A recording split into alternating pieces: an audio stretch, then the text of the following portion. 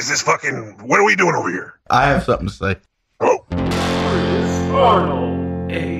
Well, that's not very interesting. Noah Beamer. Hello, testing. Check 1, 2, 3, 4. Caleb Stevenson. Yes. Because the virus essentially was invented. Abs and a six-pack. Yeah, maybe Michelle Obama might be a man. I don't know. Smoking weed, drinking vodka. Would a bad set of boobs on a nice girl be fine, or would a bad set of butt on a nice girl be fine? I will flat out shoot you in the fucking face.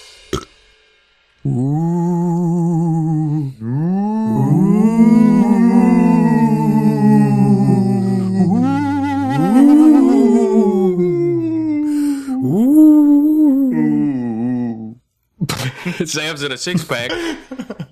Coming back at you with a different kind of an episode today. It's a bunch of spooky stories from old episodes and some new spooky stories that are premiering here for the first time ever.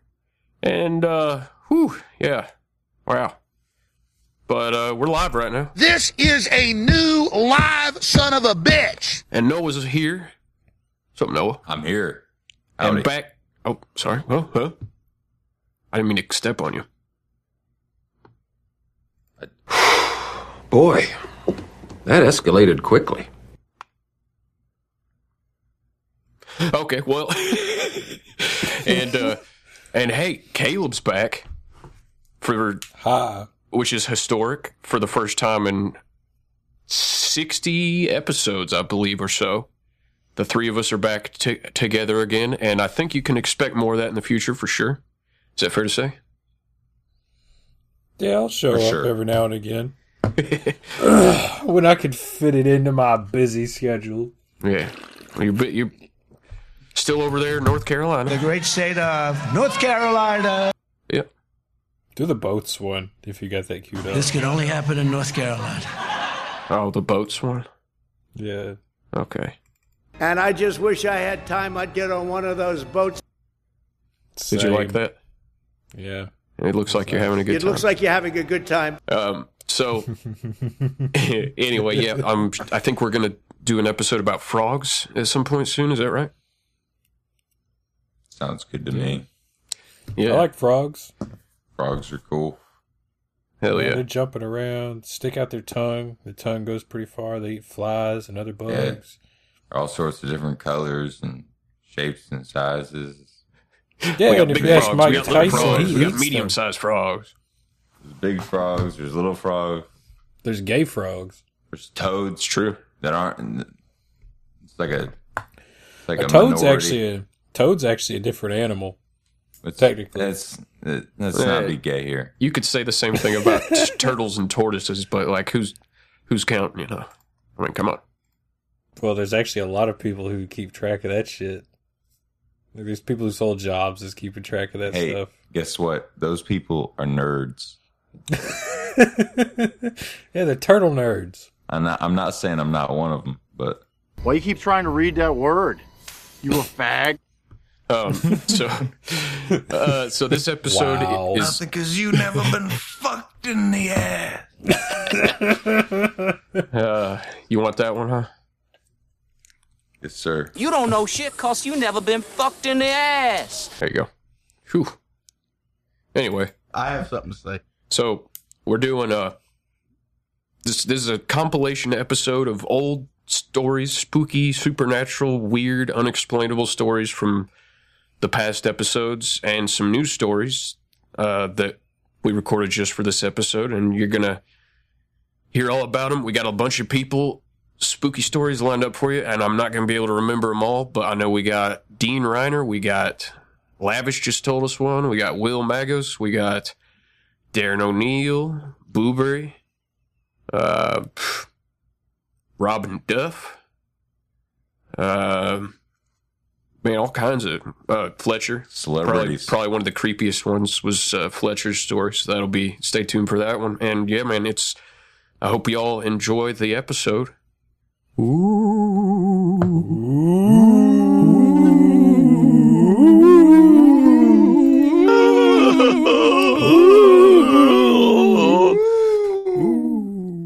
In my opinion, I think that we're in a whole stack, like imagine a stack of books laying on their sides, that the dimension that we live in is just one of those books, that there are levels and levels and levels beneath and levels above the dimension that we live here in the third dimension, where things have space and volume. And then, of course, we create the idea of time, and then, time dictates life and death and all these kind of things. But I think that a lot of these, here's a quick little anecdote. When I was about 20 years old, I was really high on LSD one night. Really, really high. And I had gone through one of the most insane nights of my life. I'd watched crazy violence happen. I was a victim of crazy violence. I watched a friend of mine lose his mind and almost kill someone in McDonald's, and then got slammed to the ground butt naked by cops with a wool blanket. And then it was nuts, dude. And then I ran, and all of us went someplace that we thought we were safe. And we went to this kind of like this squat house, and all these gnarly, just rat people, punks, were just climbing in and out of the windows. And this guy punched me in the face because he thought I was poisoning him. And I was frying balls on this Blue Felix LSD. And then he told me after he punched me in the face that he wanted to fuck me and that he was sorry. And I just ended up running, and I ended up finding the people that I got the doses from. And I was like, you guys, man, what the fuck is with that acid? And the whole night, the whole crew and the whole area that I was around and the people I was tripping with were all just out of their mind, like nothing I had ever seen before. And of course I was tripping. And then by the end of the night, as I'm watching, we're sitting on the stoop of this community center in the town that I lived in. We're right on the bank of this river. The community center is right on the edge of this river. And this is back in Spokane. And all my friends at this time were just homeless gutter punks, and they were drug dealers, and they were addicts, and they were drunks. And it's like 4 or 5 in the morning. The sun's coming up, and they're all sitting around the stoop of this community center, shooting cocaine in their arms and drinking beer. And I didn't want to watch that on acid again. Yeah. So I walked understandable I walked into the field and decided to smoke a little weed and next to the river. And I'm still tripping a little bit, but not that much. And I set my pipe down on the grass, and the grass is cool and damp with the morning mist coming up, and I'm just laying there tripping. And then I reach my hand over to get the pipe to take another rip, and the grass is warm, and it's not cool, it's warm, and it's sticky. And then I kind of turn my head and I look to where I'm trying to see where my hand is reaching, because my eyes were closed. Now I opened up my eyes and I looked at my hand, and my hand was inside the body of a horse, inside a body of a dead horse, like a rotten horse. And then I looked over around me, and I was on a pile of dead horses. And my arm I was elbow deep in a dead horse. And then I snapped my head again, and I was on the grass, and it was cold and it was wet. And I was like, what the fuck just happened? So that Did you still have any blood or anything, residue left on your arm or your hand? No, man. No, it was just warm inside of a rotten horse carcass. Okay, so that was disgusting and weird. About a year later. It sounds like you slipped into in like a different plane of reality or another dimension or something. Well, check this, dude. About a year later, I was hanging out with this chick. We were dating. Her dad was an architect, and she invited me over to her house. And I slipped into his study, his office. I was looking at all of his books because I was an artist and she's an artist. And I was seeing what kind of stuff architects look at. And he had this book called Spokane Corona. And it was a book about the founding, like when Spokane was first established, and there were still Spokane Indians. And I looked, and there was a story about the exact location I was sitting at the night that I was tripping out and had my arm inside of a dead horse. That exact location, exactly, was a site where there was a massive horse slaughter after they had pushed all the Spokane Indian tribe away from the riverbanks, and they were establishing their first trading houses in order to intimidate all the natives. There was a creek that juxtaposed against this river that they called Hangman Creek. That was where they hung all the chiefs and the chief's son. And it was on this field that's now called Glover Field that they slaughtered all the horses that these Indian tribes had on that field right where I was sitting. And I feel like I had somehow had some sort of dimensional slip where in that moment I was back in early 1840s and my arm was inside of a pile of dead horses that had been slaughtered on this fucking hill. And, you know, so when I learned... Is it safe? Do you think, because this is how I think, like, I have experienced stuff where I'm fairly not tripping, but, like, it seems like even when you're mildly tripping, it can help facilitate that type of a unexplainable event to happen. Because that's for sure that type of stuff has happened to me where it's like, would that have happened if I wasn't tripping? I don't know. Well, I mean, I don't know, man. I mean, so right around this same area, about maybe 2 or 3 years later, I had a different experience that was the same level of heaviness, and I wasn't high at all, man.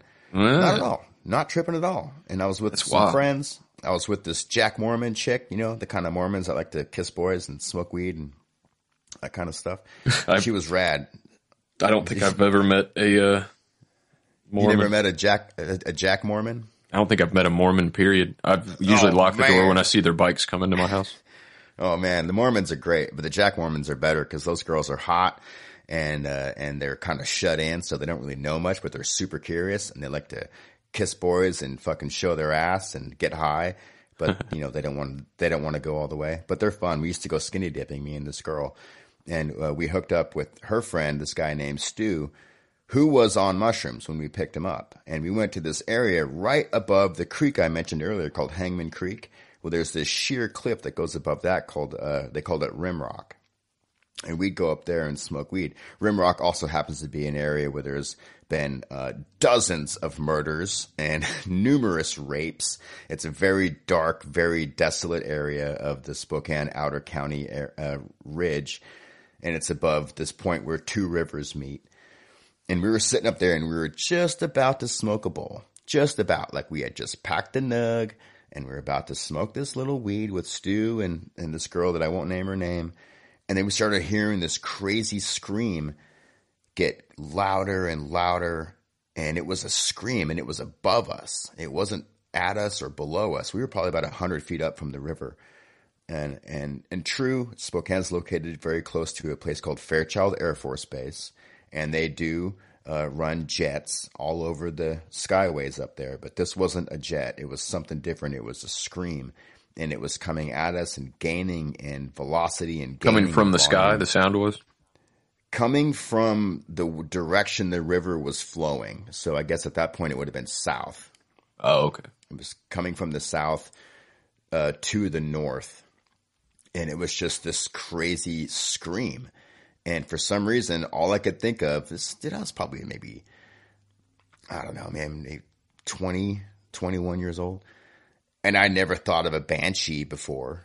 I thought I knew what a banshee was, but I never thought of a banshee. It wasn't something I thought about or considered. What does a banshee sound like? But when I heard this sound, the only thing I could think of was banshee just flying over us and then just going past, and we just got icy cold. We all heard it. We all froze, and then we all just said, fuck this, and we ran back to her shitty car and drove down the dark road to get out of there. We didn't say a word. We were just like, oh my God, what the fuck was that? And it's just weird. So there's been weird, and none of us, we were fixing to get high, but we weren't high. So yeah. I think it almost like,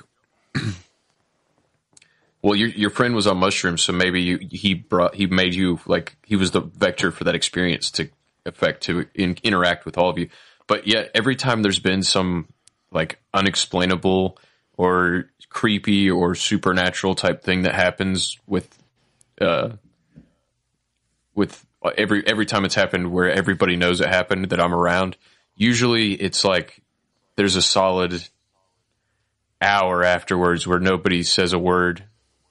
And maybe somebody will try to talk about something that nobody addresses it. And sometimes there's been things where nobody's talked about it to this day, even though we all know what happened because like something weird happened. It's like, whoa. Yeah. I mean, so have you ever had an experience like that? Have you ever had any just like weird, just heavy thing that was just like unexplainable and out of this world?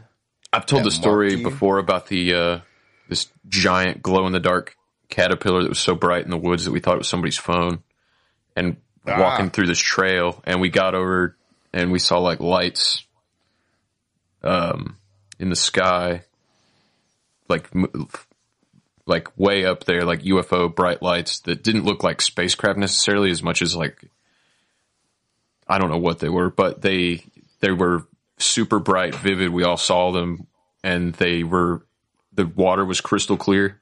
We're on this little peninsula out on a lake. The water was crystal clear. It was a place called Devil's Point, and you could see the reflection of the lights that were in the sky in the crystal clear water down there. And that's one we all talked about. But then there was like this crazy, could have been a cryptid, I don't know, but it was like this. My friend ended up going up where there was like 6 of us there, and one of my friends ended up staying up in the car, and we finally went up there to check on him, and he was having a bad time just sitting in the car. And I got up there to check on him before anybody else did, and I sat in there with him, and he thought he was being possessed or like taken over by aliens.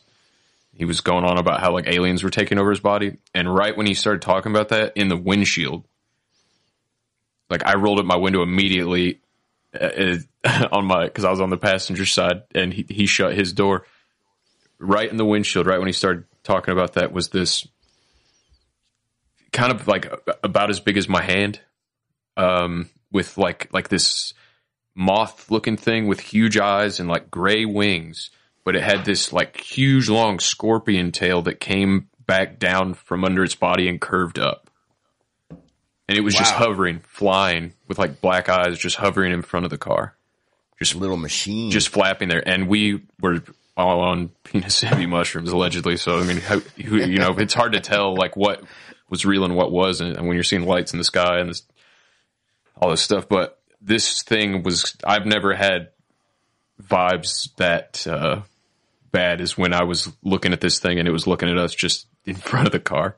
And I think we just stared at it and didn't say a word to each other until it finally went away. And it was like the most relieving feeling ever. Wow. I don't know what it was, but that's the closest I've probably could come to having any kind of interaction with something. And for all I know, it probably was just a real bug. It was just crazy looking. But it could be, man. I mean, but at the same time, it could be a machine. It could be fucking anything. I think that this realm that we're in is so thin, and at certain periods of the year and in certain points in our daily lives, we are closer or farther away from the boundary of the veil of what our world is and what we can actually perceive. I mean, my lady teases me all the time because she's like, "You're going to invite that dog man into your life," and I think I already have. I think, I'm not terrified of a dog man. I don't want to see one, and if I do, I hope it's not in the woods because I love being in the woods.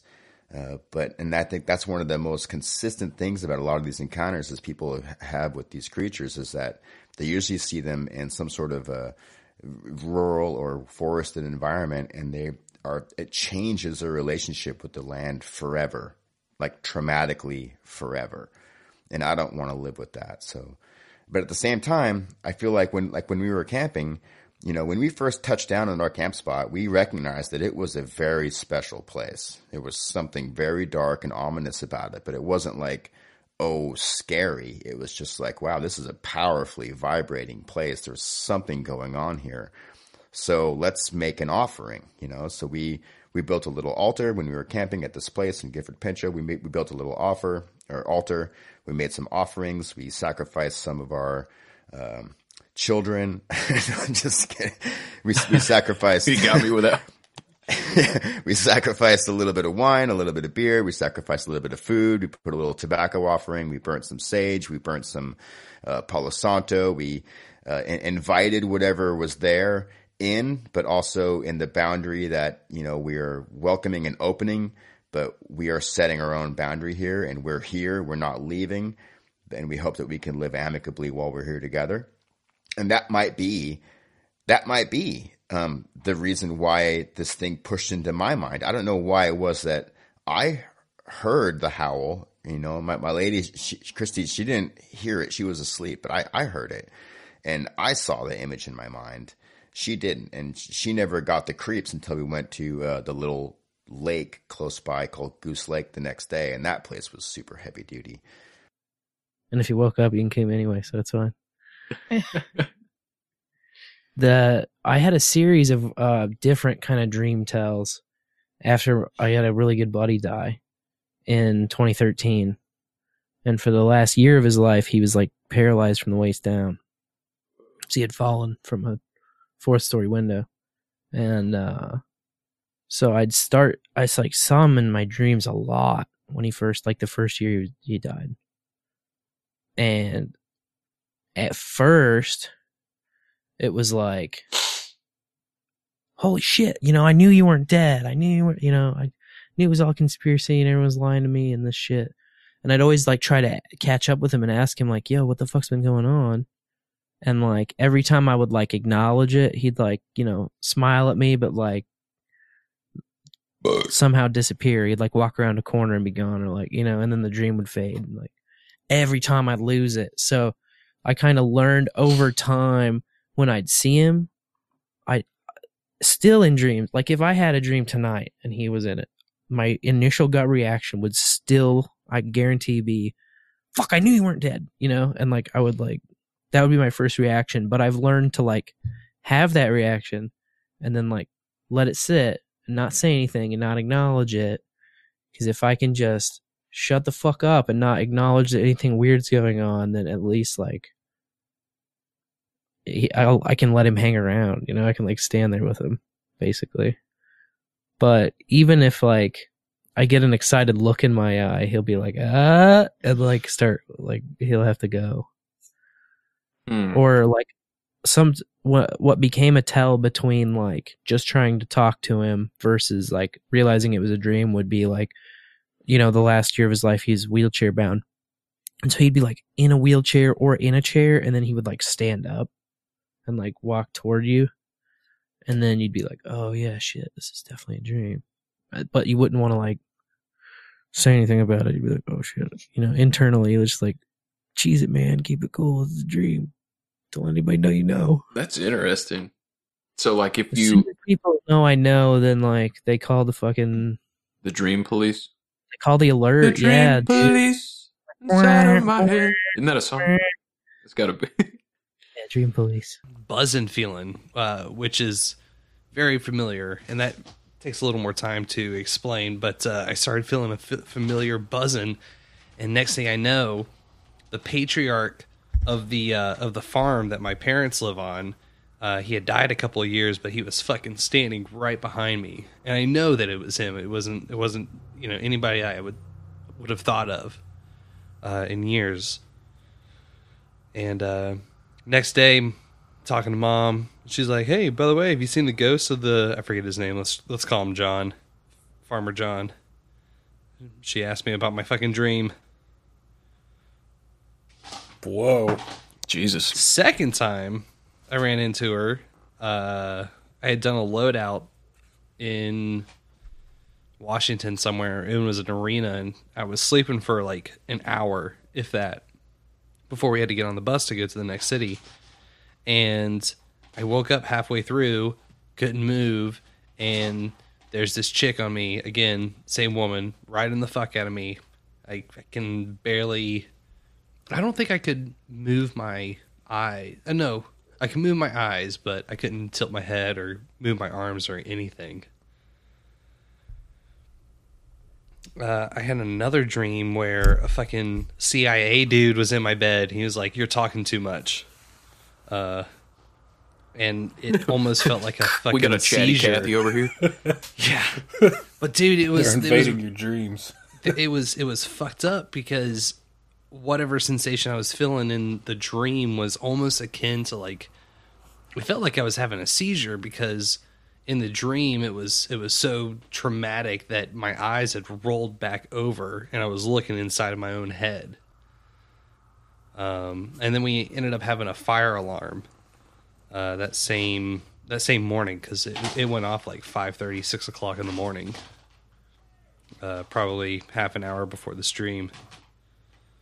I I did encounter a nice version of the black-haired lady last year in 2020.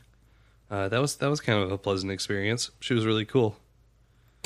Now, is this the black-haired lady? Is she a completely black silhouette, like shadow, or does she? Can you see? No, she's kind of like a hot alternative girl, but without the tattoos.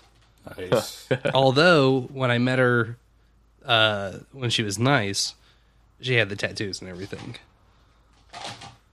Oh, so maybe it's just like when she's on her period or something. She shows up, and that's when she's mean.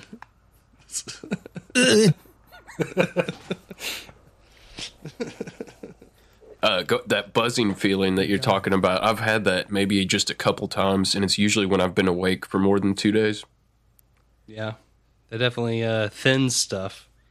And it's literally like your entire body is vibrating, like an energetic. I have never had that happen. Describe that a little bit more. I don't really understand what you mean. Buzzing. I mean, if we're talking about the same buzzing feeling, for me, it's like I ended up pulling an all-nighter after I was already awake the night before, and I chugged a Red Bull and went into work when I was working at Publix. Had to be there at 5 a.m, and like 2 hours into my shift, everybody's voices sounded like kind of how do you describe it? Like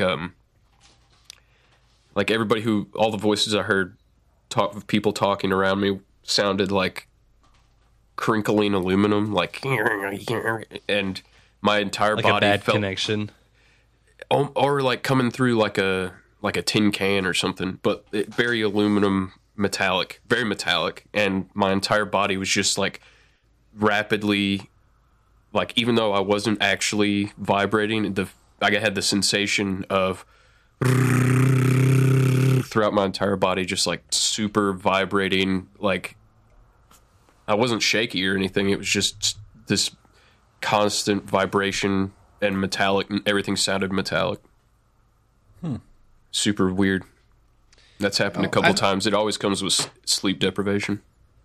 Yeah, and I learned probably first or second year in doing theater. Someone gave me the advice of, well, if you stay up for 3 days straight and then take a bunch of caffeine pills, you can trip your ass off.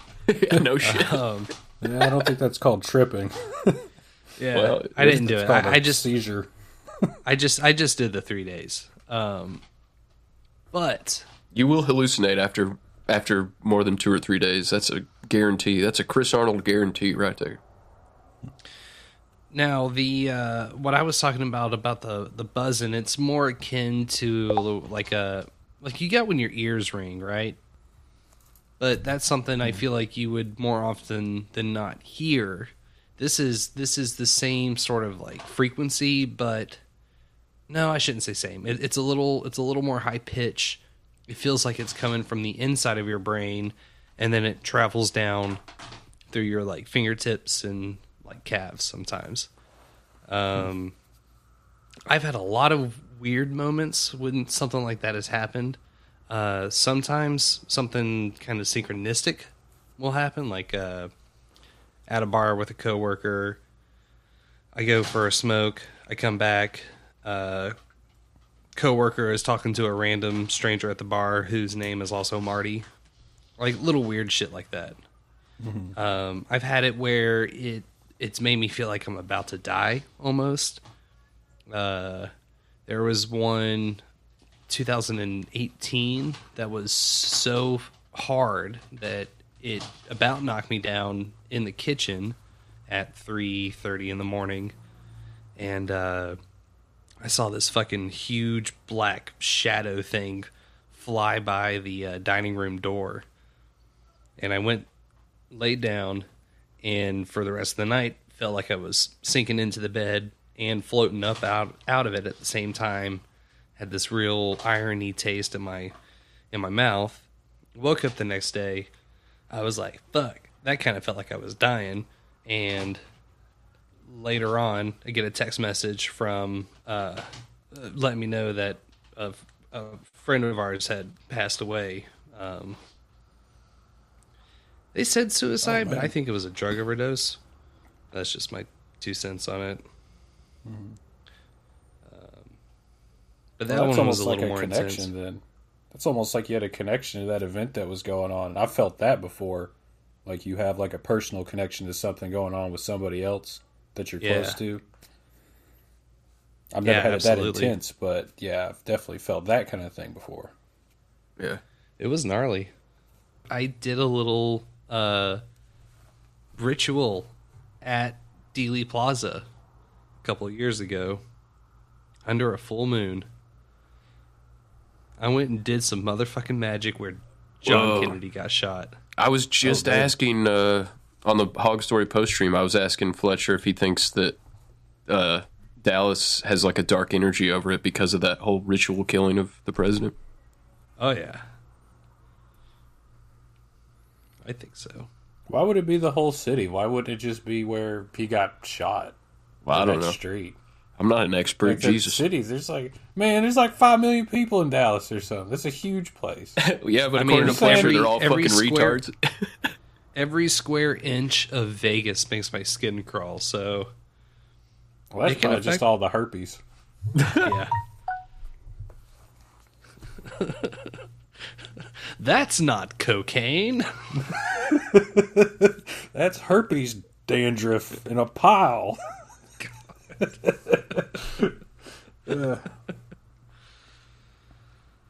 Lordy. So you did a ritual in Dealey Plaza? Yeah, I don't remember why. Which is probably for good measure. It might mean that it worked. I can go dig it out. I got it in a book. Which one I did. You know me, even tarot cards creep me out, so. I was going to do the Three Kings... Sorry not to interrupt you, but I was going to do the Three Kings ritual. I had everything set up except for... I only had 2 mirrors, and you got to have 3 mirrors. And then I was like, I'm not going to do this. I don't want to go buy a mirror. But I had everything else ready. Even some mushrooms ready, allegedly. And I was like, I'm going to do all this. I'm going to wait till... I think it's like you got to do it at 3:33 in the morning or something like that. Yeah, makes sense. Yeah, and it's like, you do this, you're supposed to see... Ding, ding, ding, ding, ding, ding, 3:33, what? Oh, and then you see the 3 kings, and what is it? 2 of them are lying to you, and 1 of them's telling you the truth.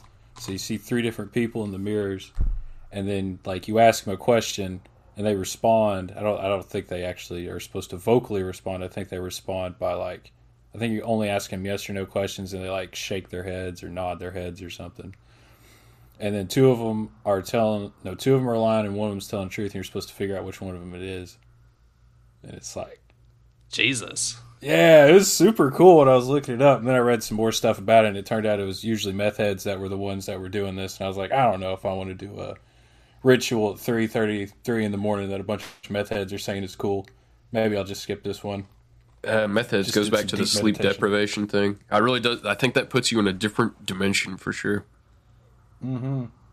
I've never really had a proper cryptid encounter, but my brain did trick me into thinking I'd had one. Ooh, let's hear. I spent a summer in Yosemite working seasonally. I did live in a house, but for about 2 weeks, I had to get evac'd to another part of the park for a wildfire with all of our animals. I was a trail guide, so I did horseback rides there. And in the valley where I got evac to, I was sleeping in a tent cabin, which is, it's a tent that has a door instead of a zipper flap. That's what it is. And a little part of me was freaked out because I was like, man, anybody could get in here. So later during one of the nights, I just had this dream that I was being chased through the campsite by this wretched, hairless, like meaty rabbit monster creature. It was like a carnivorous rabbit with no skin. I hated it. Oh, God. It was like chasing me through the campsite. And then I woke up and it was sitting on my chest and I couldn't move. I had fucking sleep paralysis of a fake cryptid that my brain invented.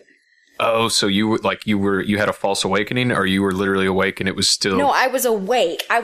And I could see it and I could breathe, but I couldn't move. Was it doing anything to you? It was just looking at me and was it moving? slathering. It was drooling. Oh, God. Yeah, I've had sleep paralysis like twice and no encounters, but you hear that's where the UFO abduction stories usually happen, or when like speaking of like tall creatures with red eyes, like usually like you hear stories of like a lot of people that like believe in demons. Usually those demon encounters come during sleep paralysis. I've had sleep paralysis is horrifying enough without an entity, but I mean, going back to interdimensional shit, I do think like, I mean, even dreams, some of that might be real. But I don't know. That's just my 2 cents on it. But that's crazy though. Sleep. Yeah. How long did it last before you like it went away, or you were able to fully wake up? Oh, I have no idea. I couldn't even tell you. It could have been 30 seconds or it could have been like 2 minutes. But it just disappeared, and I sat up and I went, "Oh my God. That's why so many people thought they were possessed when it was the medieval times." Yeah. That's ridiculous. I'm like, how could my brain do that to me? I don't know. I'm open to that, like the dream world and interdimensional stuff all being connected. Mm-hmm. But I don't know how, because like at a certain point you're like, what is real? You know, like is what a schizophrenic experience is. That's like real to them, right? If I start thinking about those concepts for too long, I start to freak out. So I have to keep it a little bit simple. Everyone's like, "Oh, your mind is infinite. Anything is possible." I'm like, "Shut up. No. Let's keep it grounded, everyone." I'm a simple creature. You're talking like a song from The Lion King. Stop that. It makes no sense. Yeah. Oh my God, I am Hank Hill. We're very similar. Yeah. Oh, God, I'm talking to myself. That's a side effect of the marijuana poisoning. Like, dude, come on, man. You gotta respect the journey, dude. Like, come on. Like, I get it. Don't get me wrong. DMT is amazing. But you've tried it's it? not for everybody. Oh, hell yeah. A couple times. Yeah, same here. Hell yeah. It's, I don't recommend it to anybody. No. But I'm not going to recommend it. But you know what I mean? You got to, a lot of people just not built for that shit. You know what I mean?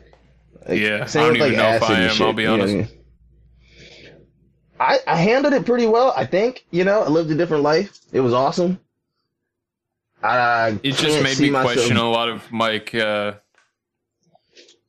don't know. That's a whole nother topic if you want to get into that. Send it. What made you question reality, your existence, everything? I don't know, man. I think you can access demons in that plane. Oh, hell yeah, dude. Yeah. Oh, hell yeah. Just like people talk about like DMT sending you to a place of positivity and showing you the light. It's like, all right, well, there's two sides to every coin. You know what I mean? If you can let in light, you can open the door and darkness can get inside as well. You know what I mean? Like, exactly. That's all I have to say about it. It can get dicey in there. It can get dicey in there, and if you're not ready for it, it can go real bad. 100%. You're definitely in communication with something, dude. And like you said, it's hard to describe. You know what I mean? It's like hard to explain that experience because it's different for everybody. Like, but is it different for everybody? Because everybody seems to see the goat creature, the Baphomet, doing the little hand. I was about to say, yeah, it's like different for everybody, but there's always that same similar. Dude, ooh, you got me thinking now, dude. Now I'm trying to this has been a while, dude. Like I think I was like 19 when I did it, so it was like 8 years ago. Now I'm sitting here. Whoa, that's a long time ago, man. Because I hadn't even heard of it 8 years ago. Oh yeah, bro. Shit was. Yeah, I don't think there's. I don't think it's necessarily good or bad. I think there's good or bad entities you can communicate with, but I do think that that plane is as real, or if not even more real than the existence we live in currently. I'm listening to it, and the first thing that pops into my head was what's it called? What was it? Not night terrors, sleep paralysis. Yes, I've had that happen to me once or twice. Yeah, that shit's bro. That shit's gnarly. I was going through a real rough time in my life, and that shit happened 4 times in a row, night after night. It just kept happening. And what you're talking about, to clarify, is when you're awake, but your body's still asleep, so you can't move.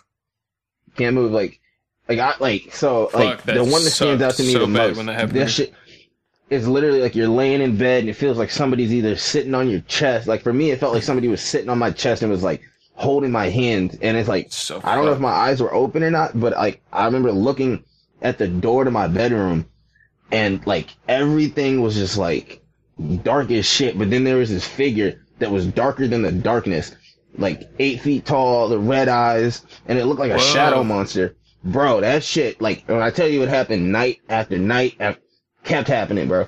That shit was terrifying. And it had red eyes and everything? Because I've never... Bro, yeah, red eyes. Like when I say like a shadow monster, bro, like something that like imagine Bigfoot's shadow, right? And the shadow stands up, make it evil, and then give it red eyes and like claws. Like standing in my doorway. We talked about shadow people for a while, dude, but dude, that's fucking that's crazy. Terrifying. Like I'm not big into religion or nothing, but like my mom, like I said, like I was going through some shit, bro. Like really going through some shit. Like my mom told me stories. Like she would come in my room and put like holy water on my feet and like the oil and shit while I was sleeping. And she said like the nights, like she would do it at night. The next morning I'd have like a great day, like complete turnaround. You know what I mean? And then she would wait and see what would happen. It would be like 4 or 5 days later. I would like go back into doing the fuck shit. You know what I mean? And she was like, she said it like a few times. She was like, you got something that's like tagging along, like a leech or something that's like, that's with you. You know what I mean? And she used to say that shit a lot. I believe and, that. 100%. You know what I mean? That's just real. 100%. And it's like, I got that monkey off my back because like that thing, I'd say I was 16 when it got bad, and it was there till I was like 24, 25. You know what I mean? And it, like, the epitome of a fuckboy, bro, in every aspect you could ever imagine. I was that guy. I was from women to vices to just social interaction, just everything. The epitome of a fuckboy. The worst of the worst. Like, complete shithead. You know? And then like we got in a car accident, bro, and that shit like was the biggest reality check. Like I understood life, and that's what like started my progression to where I am now. You know what I mean? Yeah. Like I needed to understand. And I was like, all right, so what is life? I think there's something to like near death experience, man. Yeah, because I've had a couple of those. When I tell you like I don't know how we made it, but we shouldn't have made it. Yeah, after it happened, I spent probably like a solid hour and a half just in like deep meditation, bro. Deep meditation, trying to figure shit out. And basically what I took from that moment was like the vessel, we're really just vessels, you know what I mean? And I'm driving the vessel. Known him for years, and he just became a totally different person, like was super coherent. Every question we asked like made total sense. And just was like like an entirely different person. He had this blanket that he just started wearing over like a cape. And his eyes were solid black the entire night. And holy shit. And we didn't recognize him as like who he was, and he didn't recognize himself as like his actual name. We all just like knew his name was Jitzwig. And I have no idea how to explain it other than like something weird was going on. I don't know what it was. I don't know if it was like fucking like telepathy or demon possession or what the fuck was going on. But he, suffice to say, he didn't even like to talk about it now, but he remembers it happened. That shit's real, bro. Like they make those movies and try to like make it seem like it's just Hollywood and scary movies and shit. Like, bro, right. I grew up heavy in the church, like Southern Baptist, you know what I'm saying? Like heavy in the church, like fucking Bible study on Wednesday. We're going to church Friday, Saturday, and Sunday. I'm there Sunday, all 3 services. Like heavy, like I've seen that shit where people like come down to fucking go to the altar and they're fucking crawling and shit, and they start like that shit's real, dude. Yuck, yuck.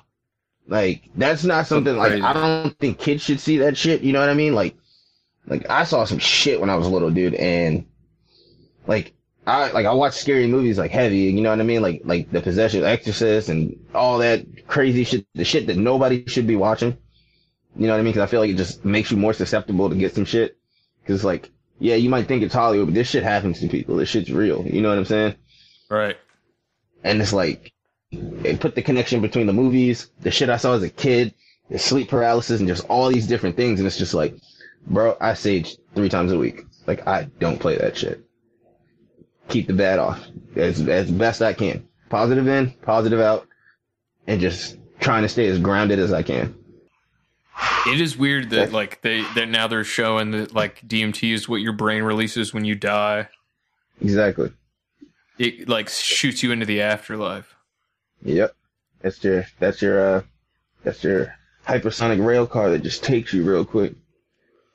It's fucking weird, man. Vessel goes and it opens your consciousness and consciousness escapes. Dude, Uncle Hotep was in here for a second. I see he was in here on Clean Feed, but I think we might have scared him off with all this talk. Yeah, we might have. He showed up like, oh, what the fuck? I just now noticed like he was in here, but he's not anymore. That's funny. My bad, Unc. Sorry, we took it a little. Yeah, that was my bad. We took it a little far. This shit got heavy. Depending on the individual and depending on which dimension you're living in, I think there's a whole different stack of dimensions and timelines, and some people seem to be able to float through them and tie them together, and some people are stuck in one. Maybe they can go into 2 or 3 when they sleep or when they get high. Or not. I mean, I look at some of these tweakers running around Portland, man, some of these guys that are like real fucked up on meth, and the things that they're seeing, I know are real, but I just can't see them. You know? Oh, like the shadow people? Like shadow people and like entities that are all around us all the time. And I think certain drugs like methamphetamines can allow people to see through these different timelines and dimensions. Because of the psychosis that comes along with it. I know a lot of people. Have you ever heard of a guy named Jerry Marzinski? No. Jerry Marzinski is this weird clinician. He's a professor of psychology, and he basically got himself tanked out of popular culture because he came up with this. His conclusion was that real mental illness, as we've classified it as far as schizophrenia, doesn't exist. That it's demonic spiritual possession. And that because of these different dimensional entities and it's all about magnetics and frequencies. Really, it comes down to electricity in the end. That people are more prone and people are more resistant to a particular kind of entity takeover. My girlfriend and I call it ride-alongs. You know, you have like a ride-along where you don't like parasite. All of a sudden you're doing it's a parasite. You're doing or saying something that you're not even aware of. You know, but you're perceived and your actions are creating reactions that are maybe in opposition to who you really are, and you may not have any say over it, you know, depending on what was allowed to get in, what you invited in, and what has always been there and has just been sucking off you like a tick. I don't know. It's really interesting stuff. Jerry Marzinski has a whole bunch of I'm going to have to check that out because I've definitely had some I've had enough alleged psychedelic experiences over the years to make me think that shit's 100% real. Listen to the clip you sent me with the Hotep with it or whatever. What was it a clip or the podcast? I don't remember. Where you all were talking about Meet the Alien and then talking about DMT and then it cut out for 20 minutes in the middle of it. Oh yeah. I was like, that was a good conversation. I wish that it wouldn't have lost those 20 minutes, man. And it was like right in the middle of the deep shit that it happened. Yeah. It's always a fascinating topic. Even for I had a backup recording running too. And then I went to the backup recording and it had the same glitch. So got a little too close to the truth or something. I don't know what happened. Yeah, man, those DMT gremlins came through and fucked up the audio. Dude, Hotep with it said he saged his whole house after that happened. After that conversation. Lost the 20 minutes? No, Really? Before that. But I told him I lost the 20 minutes. He was like, yeah, I'm not going to lie. After that conversation, I saged the whole house because some of the creepier shit got lost, sadly. Yeah. It seemed like y'all were going into some creepy realms. But tell him he's got to get an exorcist, man. I don't know about that sage shit. Catholics may be crazy, but we know what we're talking about when it comes to that shit. So are you still a practicing Catholic or just raised Catholic? I was raised Catholic, yeah. I stopped going to church, and once I became old enough that I could tell my dad, no, I'm not going. Right. But I think every religion, even like the bad ones like Islam, there's something to them, at least in some aspects. Yeah, there's a lot of people that need it, man. Like they need, especially in today's society, so many people are lost. Like they don't, you need something bigger than yourself to live for, whatever that is. And that's why atheists like gravitate sacred. towards extreme leftism. Yeah, and then they do DMT. They don't have anything else. They start thinking they are a god. Oh man, it's something that like everybody has described, like the Messiah complex, whether brought on by psychosis or psychedelics, it's a real thing. Yeah, I spent like at least 3 days thinking I was Jesus one time. I'm not even kidding. This was years and years ago. You. It's not hard to go down that route. You start thinking, you can rationalize it if you want to, like, oh, we are all gods, we are all capable of, you know what I mean? And who knows, they might be right, but I don't think so. I tend to think, I like to think of what really trips me out is when you think about like the dimensions above and below, right? Like, you think about atoms and shit. Like, to us, an atom is just an atom, but what if an atom is much more than an atom? And what if we're an atom? Like if you get, you scale up large enough that we become that tiny, we become the size of an atom. What's that existence?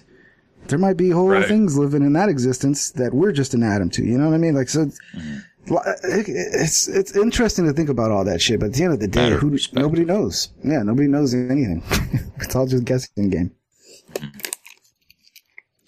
Yeah, there's been times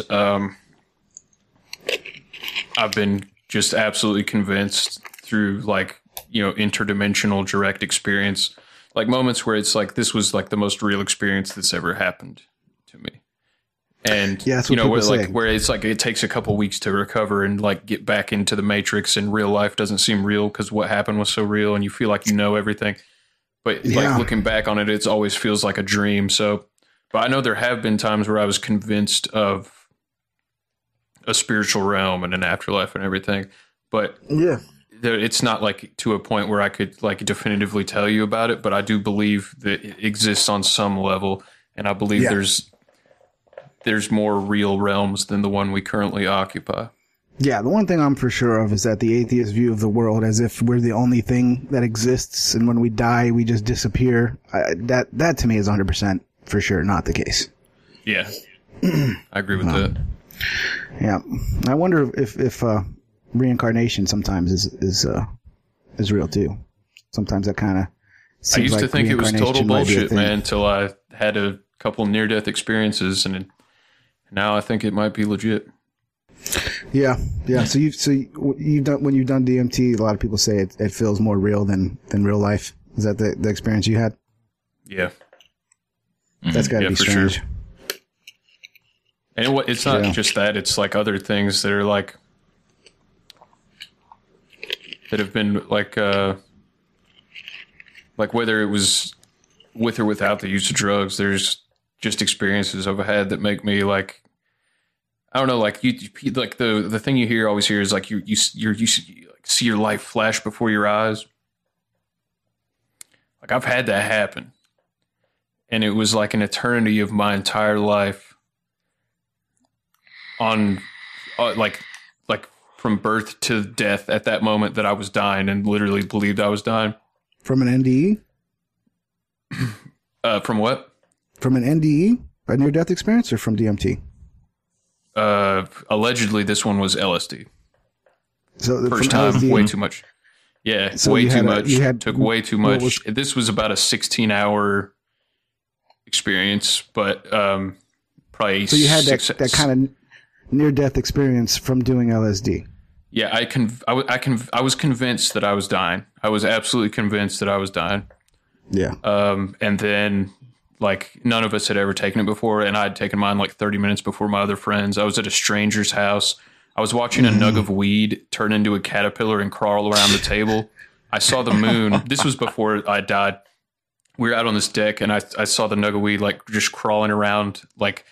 And every, like, the longer you looked at everything, every molecule was like an infinite geometric, like, turning itself inside and out over and over. And everything just was so vivid. And I saw, like, the moon up in the sky, once I looked at it, just kept getting closer and closer until it took up the whole sky. And then like lasers, like bouncing back and red lasers, like connecting all the stars together. And by that time I was freaking out. And so I went inside and like, I couldn't tell if I was talking or like my friends were talking. Mm-hmm. And so I like went inside and lay down. I don't even know whose bed it was, because I was like this dude, I'd never been to his house, and was convinced at this point I was dying. Like I couldn't breathe, and I was like, oh, I like took like something's wrong, I'm dying. And then that's when like I had just basically came to terms with the fact that like, oh, I just died because I took some drug. and so then like I'm hearing voices, and I basically shoot through the like universe and land in this. It's a memory of a memory, so it's kind of hard. It's hard to tell exact. It's just hard to describe. But I saw like my entire life from birth to death bared out, literally like a life review. But it wasn't from my perspective. It was from the perspective of everybody I interacted with. Yeah. Whether like all the good and bad things I did, and like just seeing like feeling their emotions, like, and just seeing myself from every other person's interaction with me for like my whole life. Yeah. And then, and it was a very Christian, like biblical experience. It felt like, and once I finally came to the conclusion that I was like a piece of shit and not worthy. And like, there were voices in my head, like saying like, oh, like, and there was like, it was like a spiritual battle going on in my head. Like I'm already at this point, no, I'm dead. I'm in the afterlife or whatever. And all of a sudden, as soon as I like accept my unworthiness and like surrender to whatever's going to happen, I just all of a sudden, like the most beautiful colors, the most beautiful music I've ever heard my entire life before or after, just like flood in. And I like when Gandalf, like, you know, said he spent 1,000 years, 1,000 lifetimes flying through the cosmos. That's what it was like. And I like spent like at that point I was able to zoom out and see the whole universe, and I could at will become any person or any animal or any bug or any plant and experience what it's like to be that, and then zoom back out and experience being everything. And this went on for what felt like an eternity. I had no memory of like my former self until after like a while. And this literally was like I was outside of time. It was crazy. And then after a while, I like had this feeling like, oh, I have to be like, I can't stay like this forever. I still have more work to do or more learning to do. And keep in mind, I'm not explaining this as it happened. It's a memory of it. But yeah. So then like I had this like feeling like, oh, I have to like incarnate again and like go back to being a person. And I thought for sure I was about to be born as a baby.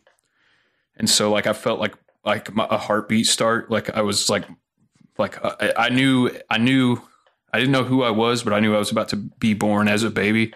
And it felt like an orgasm. Like my whole body had like feeling again. And I like my heart started beating. And then like I woke up and I was in that bed, and slowly I like my memories came back of like, oh yeah, I'm Chris. Like I'm not like God. Yeah. That's and crazy. For about 2 weeks after that, it like nothing seemed real in the real world, because that felt so real. So yeah, anyways, suffice it to say, I didn't believe in reincarnation until that experience. Do you think it's possible it's all just like a dream state that feels more real than a normal dream because of, I guess, whatever chemicals? It's possible. Yeah. It's I don't know. I think it's still possible in my mind. I think this reality we're in right now is very likely a dream state as well. What's a dream state? A dream. You're dreaming, you know. Yeah, I think this might be a dream that we willingly enter. I think there is something to be said that like we see like there's a filter and it removes the filter, right? Like that kind of can make sense. But are you familiar with like the Tibetan monks and like how they consider like death and the way they pray over, like if somebody dies, they'll pray over them for 2 weeks to help them navigate through the spirit world so that they can right. Like the Tibetan Book of the Dead. Yeah. So what they tell you is, you know, you're going to encounter all these demons, but the demons aren't real. They're basically you, right? And the key to making it through is to not be scared and to keep moving. And that's kind of part of why they keep chanting. They're trying to lead them to keep them moving, because what happens is you get stuck on a demon and the demon scares the shit out of you and you stop moving, and then you come back as a platypus instead of a human. If you keep moving, you make it all the way to the end, then you come back as a human again, right? But it is interesting because it's almost similar to DMT, right? Because you're going to see all these things, but are those things real? Is that the right response? What the monks say, which is just don't be scared of it and keep moving, you know? No. Yeah, I think there's something to that. I don't know. It's the problem with like talking about like the Tibetans broke it down and the Buddhists broke it down in a lot of ways, and every religion has their own way of breaking down how the afterlife is going to work. But the problem is like it's more than likely the original ideas are all based on the same general experience, but just like my personal story, once you try to translate it into some kind of doctrine or guidebook, it's there's the filter of the human being, like the experience itself like has to filter through a narrator, and the narrator always has their own interpretation of what happened. Exactly. It can be interpreted. It can be taken differently, and the same experience can be explained in 30 different ways depending on how you interpret it from your own culture and beliefs and all that stuff. Right. Right. I don't know, but next time if anybody does DMT, do it from a religious standpoint. I want to see what happens. Like if you go in and you start seeing demons or something, and then you start saying all this religious stuff, like, you know, talk about Jesus, or Jesus is my protection, or you know what I mean? Like shit. My aunt is like the most religious to see Catholic. if the demons like run away. Yeah. Because, I've done that. Because my aunt. Tell me what would happen. Like if you were like, it works. You know, they vanish. They vanish. Yeah, because without even saying it out loud, you just think it because you're in the astral realm at that point. But no, I've tried that twice. I've talked with my buddy Sam about that because that blew my mind. Yeah, and because there were beings that I'd had like long-term contact with that I've never seen again tripping after I did that. Yeah, which makes me wonder. Well, I mean, coming from my Catholic background, where there is a real fear of demons and Satans and stuff, you know. Like what my aunt would say would be like, you know, call on Christ and, you know, just have Christ with you the whole time in your mind, you know? Yeah. And it works. Like certain people would argue you could have called on Batman and that would have also worked. And I haven't tried that, so I don't know. But like, you know, in chaos magic, I think Duncan Trussell was talking about this. Like you can summon or you can make contact with Buddha or Jesus or all these, you know, entities or like your dead parent or, you know, whatever. But Batman, like theoretically it could be a fictional character too, and I haven't tried that. Yeah. But it's hard to tell how much it is, and maybe it's not one or the other. Maybe it's not all in your head or all just spiritual, because to me it feels like the physical realm is kind of all in our head as well. Yeah. I mean, have you ever been able to control your dreams? Yeah, lucid dreaming. We just did a whole episode on that not too long ago.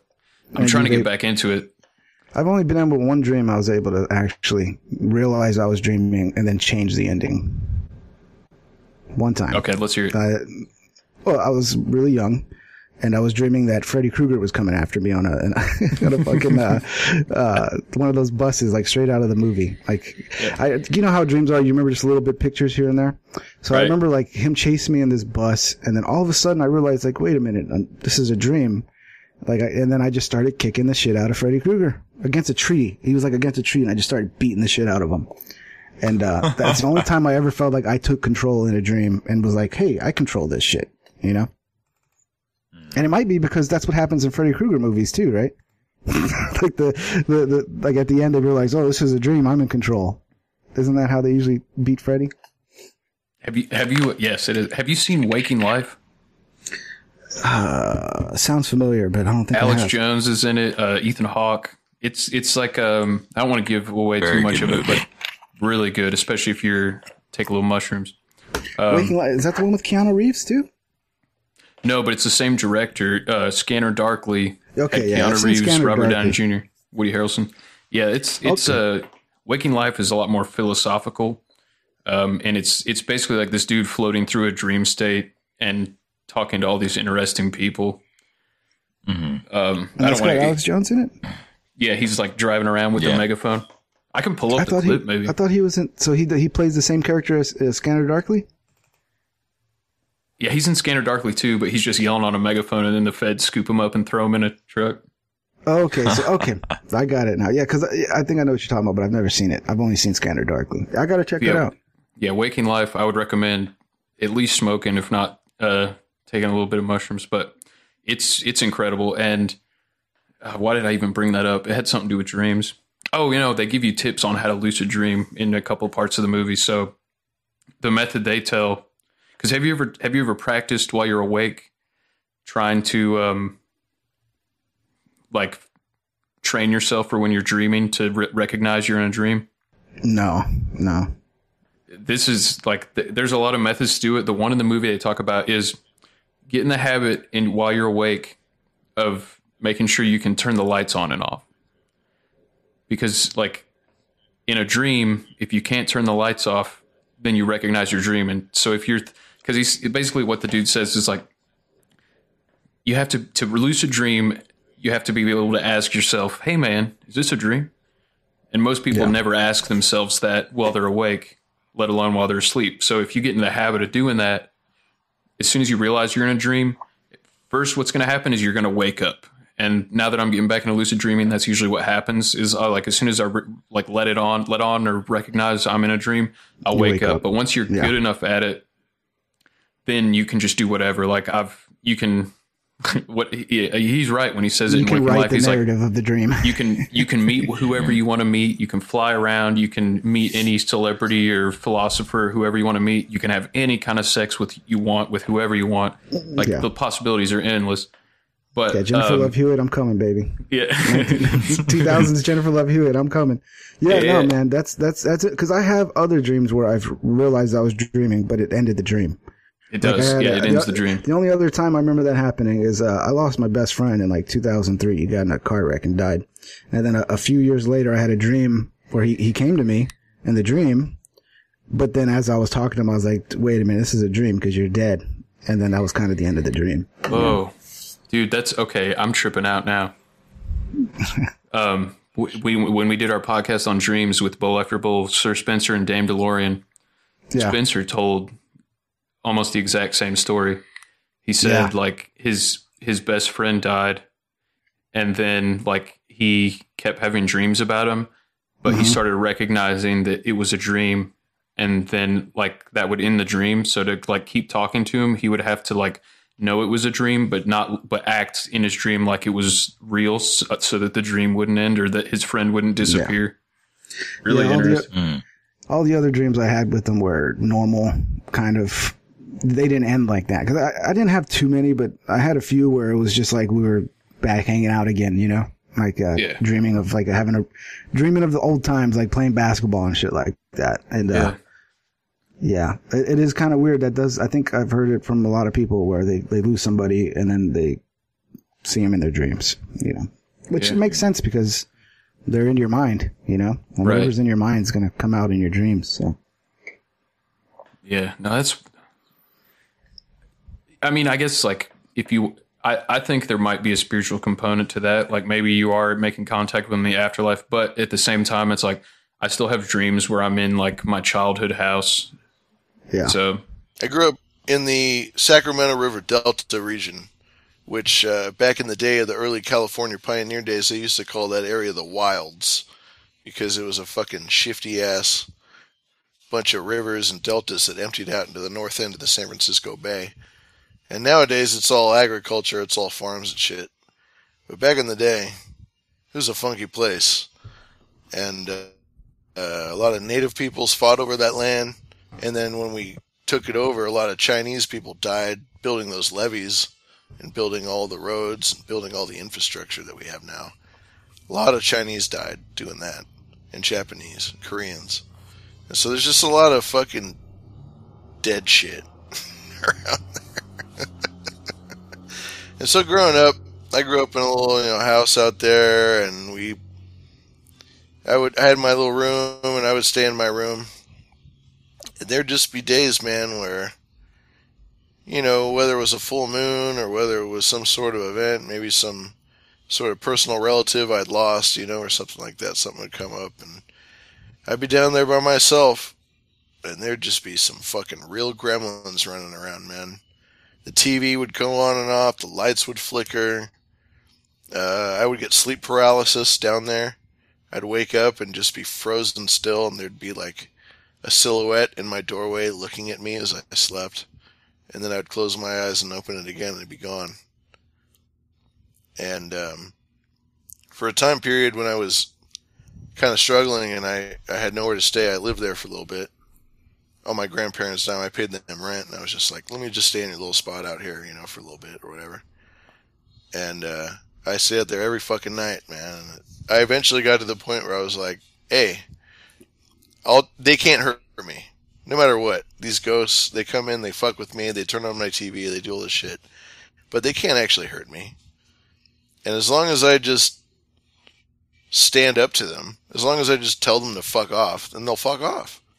And it was a very interesting sort of spiritual power that I gained that I can't really talk about in any other context other than right now in this very moment, But, because it's a weird story. But that's real shit. And some places you go, they just got that fucking juju that's floating around there, man. And depending on how deep you get into it, if you start reading, Aleister Crowley's Book of Law around there and you start doing rituals and shit, well then, hey, guess what? You're going to have even more problems on your hands. But if you don't do that, and you just go, hey, fuck off, and they go, all right, I'll find someone else. It's that simple. Sometimes. Sometimes it isn't. It's kind of amazing how many similarities in what you just said there are to like a handful of other stories I've already pulled from old episodes, like Hotep with It or Ping Trip or. Oh, right on. So you got a story out of Hotep. And you got Hotep with It had the whole sleep paralysis, red-eyed giant demon at his bed, and his mom was saying there was like a parasite on him, like a demon, and it was for like years that was happening to him. And then, of course, Fletcher's story about that black entity that came out of a tear in the sky when they were meditating, trying to contact an entity, and that followed him for years until he just finally told it to fuck off, and it did. And it did. Yeah.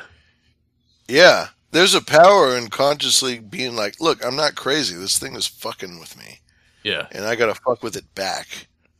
I mean, I got a drum kit. I bought a drum kit, and when the fucking thing scared the shit out of me, I'd be in the house all by myself. So I'd go out there and I'd bang on those fucking drums.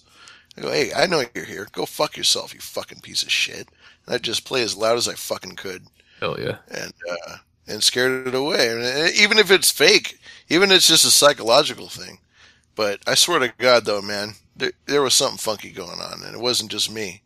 Because I'm not one to believe in that shit. I'm not one to be a big ghost guy, Like, for me, I'd rather that not exist. I wish that there weren't ghosts and demons and shit that were fucking with you. But sometimes you just gotta see what's going on, Yeah. Yeah. The sleep paralysis is a common thing, too, that's a big one. That's happened to me, but never with like an entity. But yeah, a lot of people on this show have told stories about just always shit standing at the end of their bed while they're in sleep paralysis. It's usually like a black figure with the sometimes red eyes, a lot of people say. But yeah, fuck that, dude. It's happened to me twice. Thank God. That exact thing. I've just had the sleep paralysis, which is scary enough by itself. I don't need any. The first time it happened to me, I knew it was my Uncle Bob, who died many years ago. But I just knew it was him. And he was just like, it was basically him just being like, hey, what's up? I was like, I'm trying to sleep. Like a dark energy. It was just like It was a dark energy. Oh. He made, it wasn't his fault that it was a dark energy, but it was like, in order to cross that threshold, in order to communicate with me in the first place, it had to be a sinister means. there was no pleasant way for me to like actually engage with this guy. There was only going to be sleep paralysis and a dark figure at my bed, you know? Yeah. There's no other way for it to work, you know? The ghost can't come up to you in the middle of the day and give you a cup of tea. It's just not... the channels are the channels. Yeah. And the second time it was a real fucking... I think it was like a Native American spirit. But that's just... I don't know. I don't know. I have no idea. I could be wrong. I could be totally wrong. It could be all psychological. I don't know. But I saw what I saw. Yeah. Well, yeah, a lot of there's something going on, and it's more than just psychological. I would say there's just too many stories that all line up with each other, and too many things. I mean, if you're telling me that my story adds up with the other stories, do what? Sure. I was just saying, if my story is the same as other stories that you've heard, you know. It's a common thing that happens. Yeah. I believe that there's another realm. I believe there's another plane of existence where certain entities dwell. I don't know if it's necessarily the souls of the dead, but it could be a collective energy. It could be just a certain wave of a dimension that brushes, just slightly grazes against ours, that it's just, you know, we exist sort of on a shoreline of consciousness, and we're always trying to get just over that threshold into the ocean. But if we truly went out there, we'd drown. It's just kind of a funny story. You know, I'm a total atheist and I don't believe in shit. But I do have this weird thing that happened. So it was my senior year of high school. I ended up doing cross country, but I hated it. All my friends were doing it. So there was the state meet, and I went to Downers Grove North. Basically, it's a suburb of Chicago. And there's another school, York, and they're in Elmhurst. And anyway, Downers and York kind of had a rivalry going. And so friends were going to the meet, and so I went to the meet, and another guy actually got this voodoo doll from someone who had just actually been down to New Orleans, and who knows what the hell.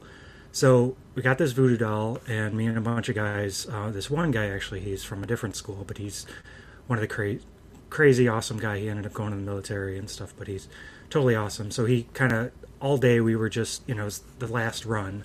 And so all day he snuck into their little camp, and he found supposedly, he found the guy's bag, and he's rubbing it on the bag, and all day we're doing shit with it, throwing it in the middle of the street, and getting it run over, and different things like this with this voodoo doll all day, right? So this guy, the guy that we were targeting he was a guy from, where is he, grew up in, so this guy has a Wikipedia page. He was born in Sandefjord, in Norway. So he was an exchange student. His name's Marius Bakken. I sent you a link for Wikipedia. Anyway, so he was an exchange student to this school in Elmhurst, and we're rubbing it on the shit because he's like supposedly going to win the race. He's definitely going to be the number one. So the race starts, and he's kicking ass. There's actually, it's very strange, there's a YouTube video of the race, which, like, it's very rare. It's 1995 IHSA state cross-country final or whatever. So you can watch this. And the whole time, he's running ahead of everybody. There's one guy that's not too far behind, but basically way ahead of everybody else. Doing awesome the whole race. So we're watching this, me and a bunch of my friends, and there's these, you know, little metal spikes that they have and they kind of have a string pulled between them to kind of mark, you know, different areas of the race, right? So when they come through the like last piece of the woods area, there's like one of those markers there. So he's still ahead and all that. So me and all my buddies, we take the voodoo doll and we spike it on one of these spikes. And, you know, we're like, oh, whatever, you know, but we're walking back to the where the race is ending, and we're hearing these mumblings about what the hell, what was going on, what was that? And you can watch this now on YouTube, which, you know, obviously never saw this before till recently, found this video, and he basically he falls right in that like little. I don't know if you've ever been to a cross country meet, but right in that chute where like they can only get one person to get in. He falls in that chute. They have to pull him out of the middle of that chute so the other people can run past him, and then he ends up getting 4th place or whatever. Doesn't make any sense. So if you look at this Wikipedia page, he ended up going to the Olympics. He wasn't successful, but he was at the Olympics in 2000 and 2004, European Championship, World Championships, and all this stuff, World Championships. So I have never had any contact with him or any of that. This weirdest fucking story. I can't explain it. I don't believe in any of that shit. Anyway, the next day, on Monday, there's like the little preps paper or whatever talking about what happened, in the news or whatever. And there's a quote from him, and it says, "There was nothing supernatural about it. I just had a bad race." That's my story. That's all I got. That is wild, yeah.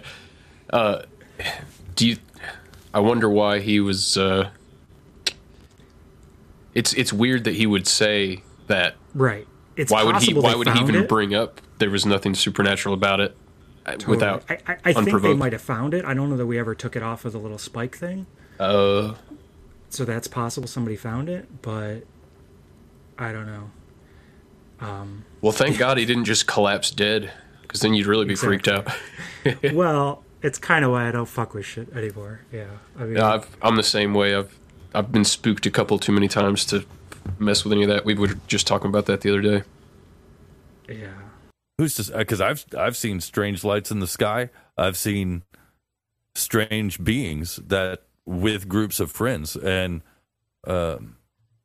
one time this was before I ever did any drugs aside from nicotine or caffeine, and it all came from meditation. But we were all in a group meditating, and then this black being came out of a tear in the sky, and that was a fucked up experience, and that thing stuck with me. That sounds like Stranger Things, like that big like octopus thing in Stranger Things, like that big dark spider thing. Yeah. Is that what it looks like? Kind of. I mean, it wasn't like that. So it was a dark night, and this thing was blacker than black. Like it was darker than like the shadows. Danny Glover's dick. Yeah, I mean it was made out of nothing. Like this what it was. It was like and so it came out of a tear in the sky, because we were in the same mindset of that they were extra dimensional beings, and you could communicate with them through meditation, and so that's what we were all focusing on, and that's what we got. But we didn't know what we were doing. So this was a very negative type of entity.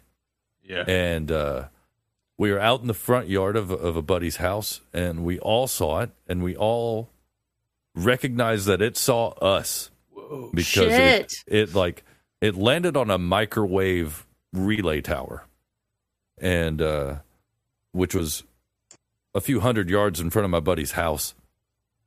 And then started coming down the tower got and goosebumps. coming toward us. We all ran into his house, and his house was set up, I guess you would call it a ranch house, where it was all one level and it was a long house. We ran in through the door at the carport, so it's on one end of the house. And there was a room in there, like a narrow room, kind of tacked onto the side of this house, and it went into the kitchen. And the door between that room and the kitchen was one of those, I don't know. It was How big was this thing? Person-sized. Like our tallest buddy was 6'5", and this thing was like that. Person, is like shadow people, person shaped? Yes. Oh yeah, yeah, no, straight up. Okay, yeah, the shadow people they pop up independently of each other. I have several friends that have worked graveyard shift, third shift, like factory jobs and stuff. And if they take speed, like Adderall or Vyvanse or whatever, to stay up for multiple days, like since they're working throughout the night, all of them start seeing shadow people after being awake for a couple days and hearing them whispering at them and seeing them and like the walking around with them and stuff. That's what that sounds like. I've had experience with that sort of thing, being up on uppers like Adderall, and this is not like that. Those things you see in the corner of your eyes and stuff, at least in my experience, this was straight up there. Like there was no denying it. It didn't skitter off. Like you could feel its energy. Like, man, I'm getting goosebumps talking about it. Goosebumps talking about it. So Yeah. the I was door getting between goosebumps. the door between the kitchen and that room Yeah. never worked. It was off its tracks. It was one of those that like the door folded in the middle to open and close, and it never worked. It was off the tracks. But when we were running through that room to get into the kitchen, that door slammed shut, and it took all of us to pry it open to get it so we could go through. And there was the hallway between his room was on one end, his sister's room was on the other end, so like a long hallway. Then it teed off to go to the bathroom, and then the door going into that hallway.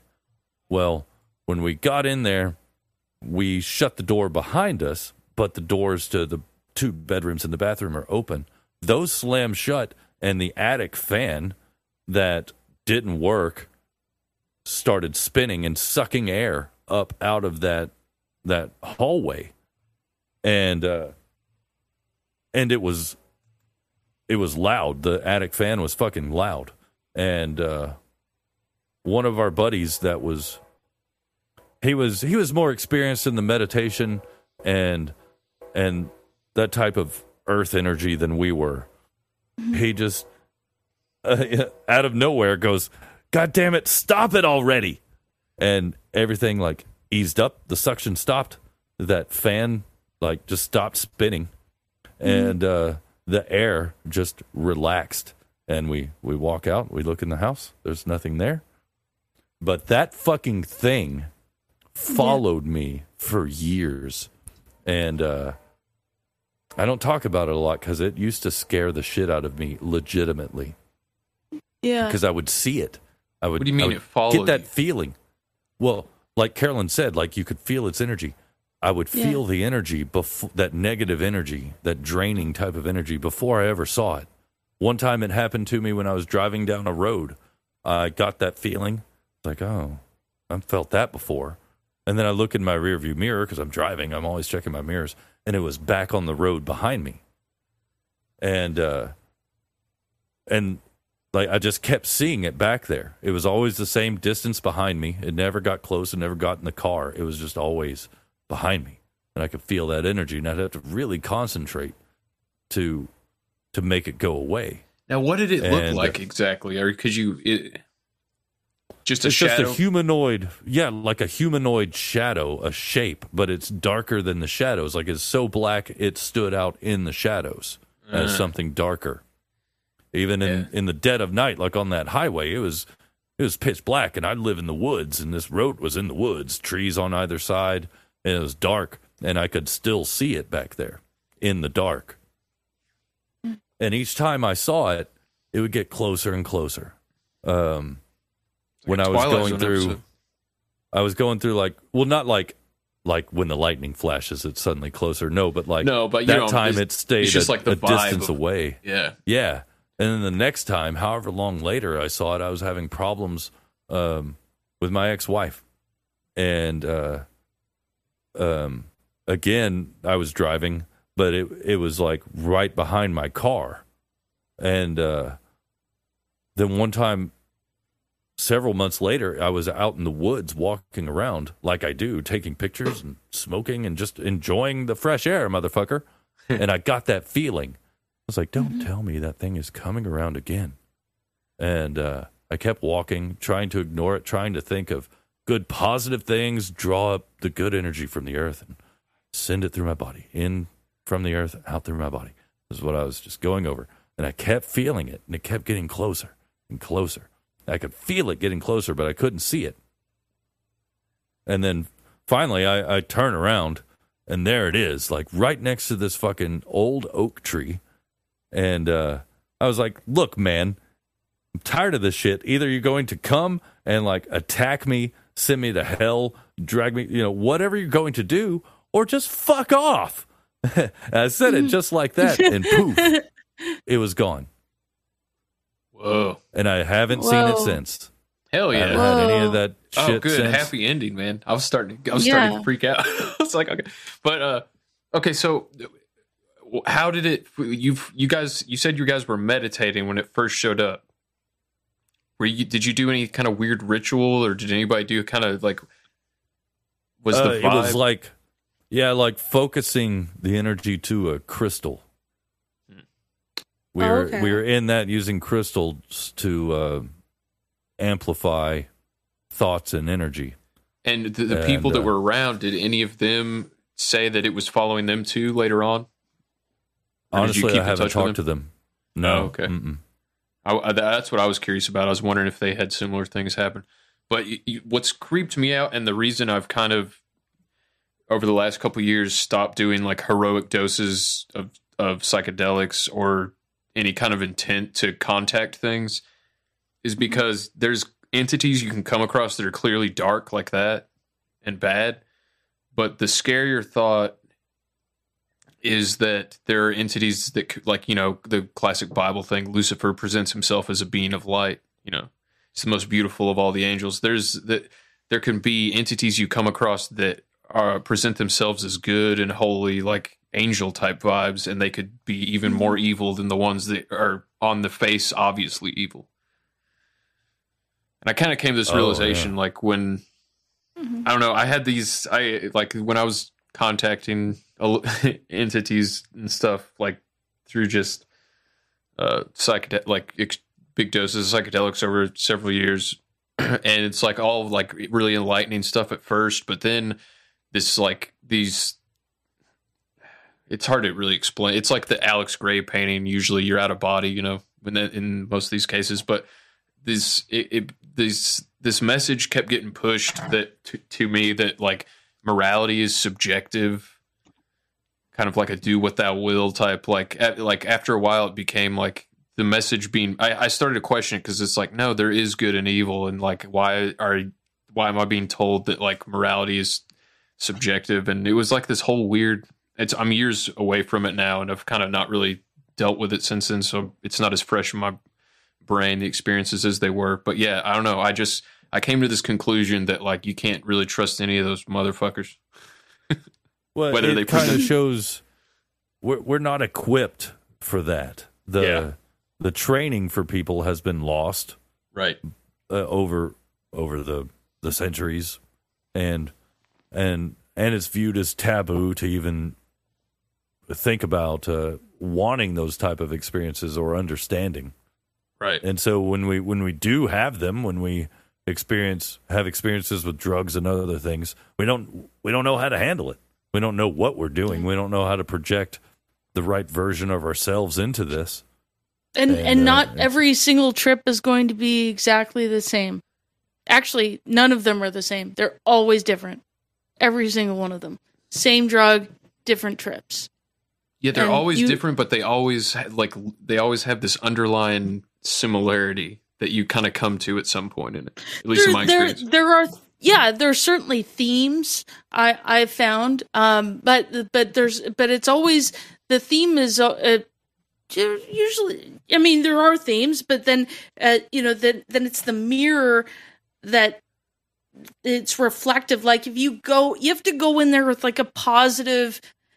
If you want to have a good trip, you want to have like a positive, relaxed feelings before going into it. You don't want to be all angry or upset, or then that reflection is going to be of that, and that's what you're going to be experiencing. Well, do you think that's why ancient peoples had drum circles and things like that? The communal part of it, of the ritual, to boost your spirits, to lift your spirits, and to get into that right positive mindset before you venture on. For sure, that's kind of what church is. Yeah, I think so. Yeah. Most people, and the elves are like janitors. People have to like interface a bunch. Sometimes like a big daddy shows up, and it's like, it's not elves. And a lot of times, from my understanding, they're surprised that you're seeing them. Huh. Yeah, you're like I just watched that in. movie from. It's like you're jumping into somebody's bedroom at night. Yeah. You ever see that '80s horror movie From Beyond? Okay, so let me ask you in a different way then. If you've never, I'm assuming you've never done any kind of psychotropic, psychoactive, third eye unleashing, ripping open the veil, seeing other dimensions type of drug before. No. Okay. Let me ask a different question then. Have you ever had something you would consider to be a supernatural experience? The closest I'll come, and I've told this story to a Nick the Rat multiple times because he always forgets, was driving home one night, winter, cold, where it ended up the next day, my sister, who was pregnant, had her first child, my nephew, and my grandfather, who had been dead for years. I had his old car, and I was driving home. Right, and yeah, all of a okay. sudden, This is a good one. you just got a very strong scent out of nowhere, which to me immediately was the tobacco, that the smell that, when I used to go over to their apartment, that was the smell I associated with it. It was a very strong, strong enough to where, you got the chills down your spine and, kind of, had that weird feeling like, wow, that was weird. Where did that come from? And then the next morning found out that my sister had the child, and I was like, well, this would have been his first great grandchild. So if you were going to come back and check things out, and he loved his car, always made jokes about because it was an Oldsmobile, always made jokes about my mom's Cadillac, which he ended up dying in. Which I think he would be laughing about that at this point, but. To me, it just really was the closest I ever came to like, wow, this was something from at least beyond the grave, sending a message that today I can't explain it any other way, and that just seems to. I mean, granted, it could just be a bunch of random things working at the exact right time, or there's something else out there.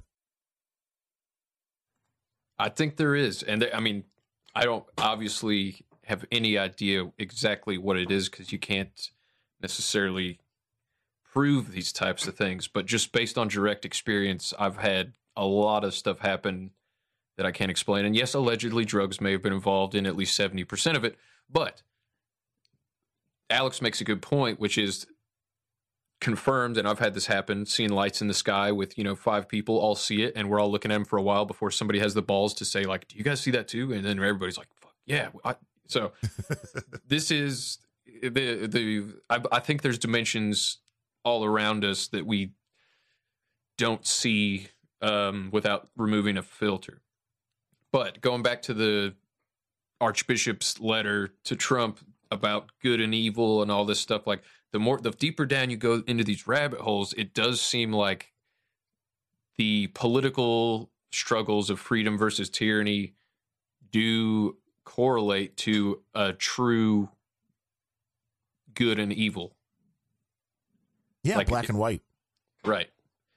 Well, yeah, Darren, you don't always have to make it about race now. No, it's zeros and ones. That's what it is, on and off. I'm just kidding. Although I will say, I thought this was somewhat ironic that, and because I get a lot of spam, but I got spam today from Victoria's Secret, where they send stuff out pretty much daily. And now it's just become more of a, it used to be, there was a bunch of really hot chicks, and I'm into hot chicks, so that was why you would open up the emails. Now it's kind of like, let's see if you can count the minorities and transgenders in the ad. But today, they actually sent a thing out for Black Friday. I opened it up. Every model in the ad was black. And I'm like, do you understand what you just did there?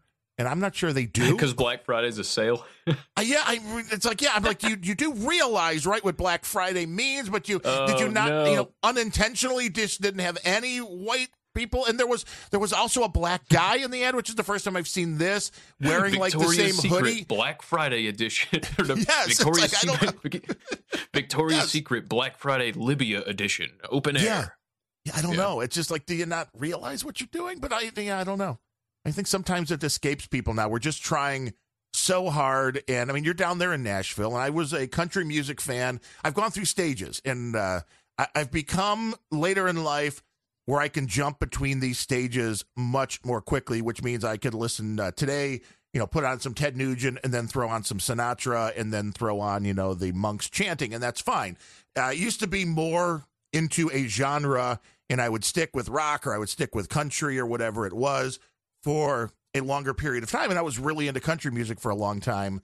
I did websites for a few prominent country artists. I ran a fan club for one of them, was involved with a lot of the stuff going on there in Nashville. And the fact that the CMAs just this year gave and it's the Willie Nelson Lifetime Achievement Award, which I think is kind of funny because he's still alive. But the Lifetime Achievement Award this year finally went to Charlie Pride, who is one of the greatest country artists ever, just happens to be black. And I'm like, okay, did he get it this year because of what? Is it just because he was black? And I think it is. I mean, he should have gotten it a long time ago. That is the travesty. But was it handed to him this year? Because it's like, oh, we want to be woke. The Major League Baseball, who there's only like 5% or so, if I'm not screwing this number up, but it's really low. The amount of African-American players that they have in Major League Baseball, it's like very, very low percentage. A lot of the black guys are Dominican and that, but African-American, very low. Both rookies of the year this year were African-American. And it's like, did they really deserve it? Or was it just because they were black? We're getting to a point to where we're doing stuff for all the wrong reasons. And merit-based is going out the window. And it's like, we just need to check a box and that's it. Diversity is strength. Yes, I should be saving this rant for grumpy old Ben's. Yeah, you did a really good job of somehow redirecting away from interdimensional beings, but we're going to get back there. Okay, Don't you get the Twilight Zone this? theme? It's a stick figure. I have No, idea. but you can see it's labeled, right? What does it So say? that's What is this? MM. MM. Is that Michael Mallon? That's you. me. That's Next right. to that is who? Is it says they? What's this? Alex. Can you Oh, read it? Alex. So that's I Alex. can't read your handwriting. And then there's you next to It's it, me, right? that's me. And there's a little house. Is that smoke coming out of the chimney? Yes, but hold on. So each of those figures correspond to three of us. What does that house correspond to? My house? No, that house doesn't exist, right? Uh-huh. It's a representation of a house, but that's no referent in reality. So in the same way, many of the people that we see in 3D space do not actually exist in a 4D space. You following this so far? Sure, people that don't exist in the 4D space that do exist in the 3D. Yeah, like Mark Zuckerberg. I don't They're know. background, but they're not. You're assuming he's human. Yeah. You might be a clone or a lizard person or an android. I mean, there's no telling. Could be any But, I of mean, those. I'm sure you've met people. I don't want to name any names, but I'm sure you've met people that like they're not really conscious. It's like they're an NPC or like a auto-generated character on Grand Theft Auto. Right. Yeah, they're like a bad AI. Yeah. Like glitching into walls and shit. They're background, but they're not fully real. In the same way that me drawing this house is not real, even though these three figures represent the three of us. It's like Skype. So you're saying that like we have a fourth dimensional projection and some people don't? Yes. What determines whether someone has it? Probably the way it's the way you vibrate. If you vibrate Interdimensional will. Yeah, you'll crack the Higgs field at a certain form of vibration. The Higgs bonds or whatever. You have pulled Tim Pool into this parallel universe. I have no idea what's going on. You No, do here's know what I'm telling you do you. know exactly. This what is- I understand what you're saying. NASA tried to abandon space travel because of this. When they found out about this, It's like this Stranger is- Things. This is real. Yeah, They're like that's the upside down. It's exactly upside correct. down world. They're- You're laughing, but I'm not joking. So Alex hit on a really good point right there. NASA tried to abandon space travel, or didn't even try, succeeded on abandoning space travel when they found out about this. So Operation Paperclip, we hired all these Nazis right after World War II that were into the occult, working with Hitler and all these witches and the Vril Society and doing all these occult rituals, sacrificing kids, taking extreme amounts of hallucinogens, and they made contact with, quote, aliens, interdimensional beings, demons. So Paperclip, we hired thousands of Nazi scientists to come run NASA and the OSS, which became the CIA, right? And so then when NASA like has all this information, they're like, space is an empty wasteland. We need to not even worry about it. There's nothing out there. It's all about inner space. You know, what's that movie where the dude gets into the isolation tank, Altered States or whatever? So theoretically, all the NASA shit we see in, the reason a lot of it looks fake, like Fletcher talks about when SpaceX, Elon Musk's mouse is out there, even though it's in space, you see a mouse running around on the outside. The moon landings look fake, all that. That's because that's all a sideshow. And the real NASA budget is going to pumping astronauts full of psychonauts full of extreme hallucinogens to go into meetings with interdimensional beings and create and get the blueprints to technology that they bring out into the real world and build it. That's where cell phones and TV and all that shit came from. This is a theory. But what's going to happen now? I mean, this was easy when you had to have governments sending people into space. Now you got Elon sending people into space. What are you going to do now that private citizens have the ability to do this? Well, do you think because the old story is like all this technology like CD-ROMs and radio waves and all this that came from Roswell or whatever, the crashed UFO, but that seems like a red herring cover story from the fact that it came from something much more. I mean, shit, Book of Revelations, like I was talking about with Dean Reiner 2,000 years ago, predicts a global government, a global pandemic, and a mark on your right hand or forehead that you can't buy or sell with. Yeah, I mean, I don't know which one is necessarily more scary to the average citizen, whether it's, there are people out there in space somewhere that are actual physical beings, or if the fact like, oh, there's another dimension like right next to you. Somebody could be, it's, both are a little bit freaky. I think the first is easier for more people to believe. But I mean, really, there's no, if you believe in science at all, saying any of these don't exist is just stupid because we don't know. And I would say the possibilities that both do are higher than not. Agreed. So, what do you know about Terrence McKenna? Zero. Okay, we actually did a whole long episode, me and my co-host Noah a while back on Abs and Six Pack. That was pretty interesting. But he's like a god among the psychedelic community, like very counterculture, pro taking mushrooms, and he popularized DMT way before Joe Rogan did.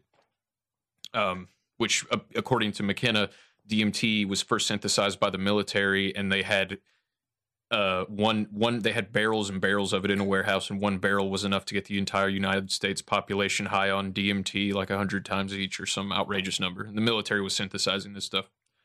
Goes back to MK Ultra mind control programs and all that. But McKenna, who was super pro psychedelic, said similar stuff, and he kind of talks like this. He's like very effeminate and eggheady, but he had it coincides with what Alex Jones was talking about, where it's like, yeah, they go in and they take the DMT and they get alien blueprints. Like McKenna decades ago was talking about the mushrooms. I'll play a clip in a second, but he's basically like, mushrooms are an intelligent life force, and when you take them on high enough doses, you see galactic plans and blueprints for alien weapons and battleship schematics. And so, those are the good mushrooms. Yeah. Yeah. Not those Monsanto GMO mushrooms, but the good ones. But as you raise the dose, the character of these things begins to appear. And, for instance, psilocybin is, to my mind, in many ways, the most anomalous. Because, number one, this thing about how it speaks, it does speak, and none of the others do. I mean, the others, you may occasionally, in years of fiddling, get a sentence or two, but the mushroom just is voluble. It just comes on and raves, and sometimes and people have said to me, it really does rave. I mean, it's not a calm, it's not a go with the flow rap. It's rap about planetary destiny in the next 10 million years and the last 10 million years. So the elites picked up on this, obviously, a long time ago. I mean, history details psychedelic sacraments and child sacrifice and all this stuff dating back in every culture on every continent for thousands of years. But in this theory, in this crazy rabbit hole, the current elite, including the CIA, are obsessed with these the interdimensional travel through the use of psychedelics and occult ritual. Are you with me so far, Darren?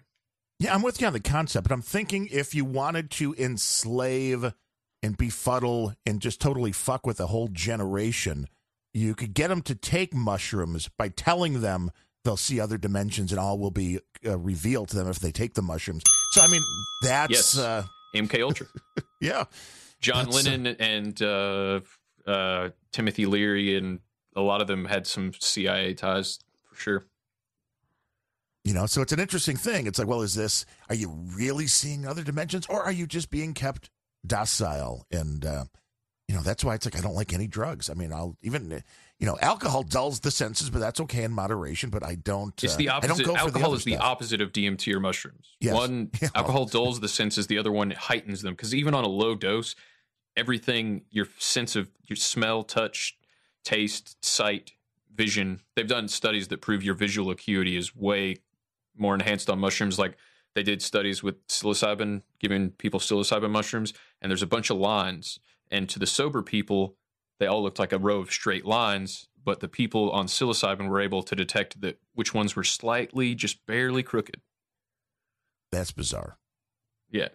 So, if theoretically, if you take enough of them, then your senses are so heightened that you see aliens or angels and demons or whatever's around us all the time. But continuing with McKenna, and a lot of this is where mystical folklore about like gnomes and leprechauns and shit seems to come from, vampires and all that. But yeah, the gnomes, man. Okay, here's what happened. After 2 hits, you feel completely peculiar. At that point, people say, whoa, wow, it's really coming on strong. And then what you have to do is you have to take one more enormous hit. Then what happens is it like physically propels you through this chrysanthemum-like thing. And on the other side, there's a whole bunch of entities waiting. You know that Pink Floyd song, The Gnomes Have Learned a New Way to Say Hooray? Well, it's that place. It's those gnomes. And they come pounding toward you, and they will stop in front of you and vibrate, but then they do a very disconcerting thing, which is they jump into your body. They jump into your body, and then they jump back out again. And the whole thing is going on in this very high-speed mode where you're being presented with thousands of details per second, and you can't get a hold.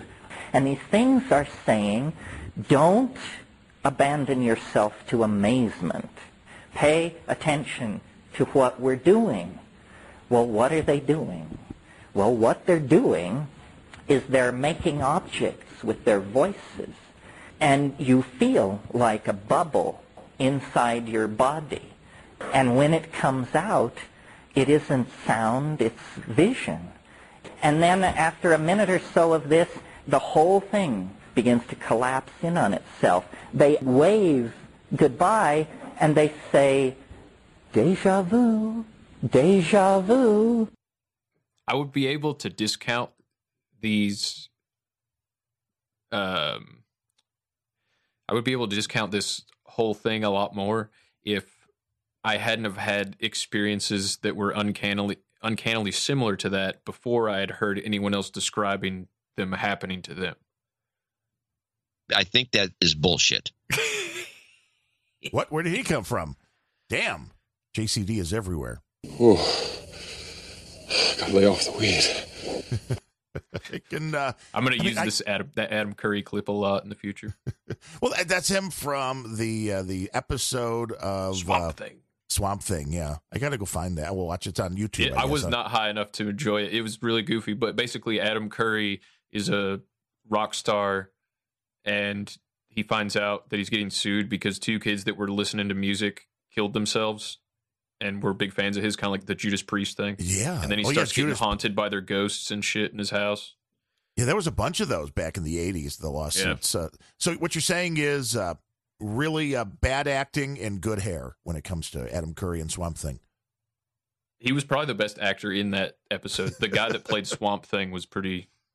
They modulated his voice, and it was really weird. But just to wrap.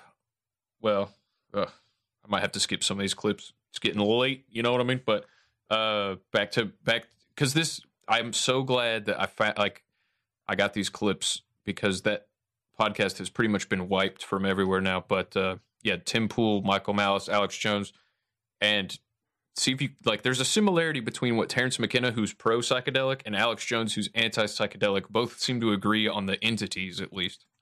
Whether it was the Babylonians, or whether it was the Egyptians, or whether it was Mesoamericans, or whether it was the ancient Druids, they would build altars on these ley lines, interdimensional vortexes of energy in the earth, which are easier, I guess, for it to resonate. It's what they think. I don't know how this all works. And then they would demand blood. Just to pause it right there. It is weird how on 5 different continents around the world, way before the internet was created, you have pyramids all over the place that are all perfectly aligned to the North Star. Well, the North Star was always a big thing. I mean, that was, was pyramids also? How did they all know to build a pyramid aligned to the North Star without contacting each other? Or is that just something that's encoded in humans' DNA that we want to do? Which is possible. Or maybe people just played too much D&D back then. It's hard to say.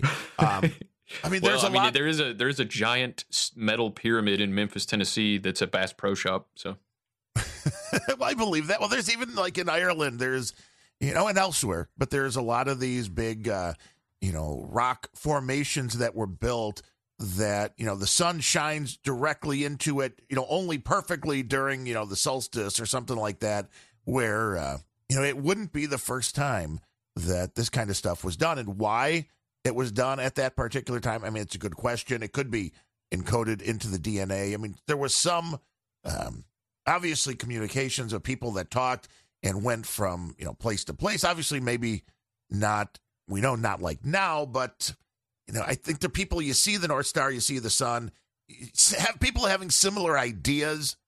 I can see it happening. It's possible, but they also had the same idea to, sacrifice children on tops of those pyramids.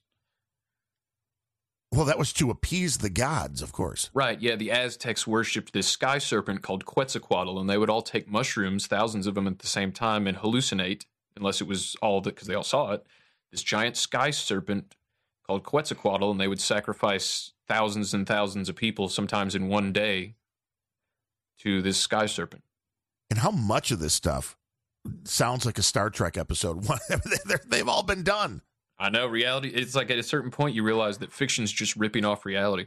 Yeah, we're taking ideas, that people, that's what it is.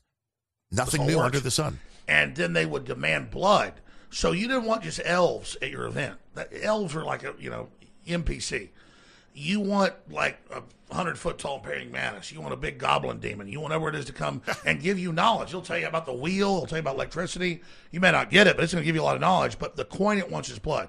And what it wants is children. The energy of children. And that's why every culture. No, he's not wrong. Every culture. He's talking about interdimensional praying mantises who want blood. You're looking at him like a blue-pilled person. Listen to what he's saying between the lines. I'm all of these mythologies had certain similarities, and that's what he's talking exactly. about. Every culture there's a God that's going to give me knowledge. It's in the Old Testament. Moloch. Do not sacrifice. Do not give your children to the farm. They want blood. And oh, Moloch, by the way, that's Bohemian Grove, where all those rich senators and bankers go still to this day. They worship Moloch, the ancient Babylonian god of child sacrifice. Coincidence? I think not. Everybody got to have a hobby. Yeah, I mean, it is fun. It's like D&D in real life for billionaires. So it's like chumming. Like, you can go to the Caribbean. There's places, I haven't gone there. Yeah, I'm a scuba diver, but you go pay like $1,000. They'll put you in with tiger sharks.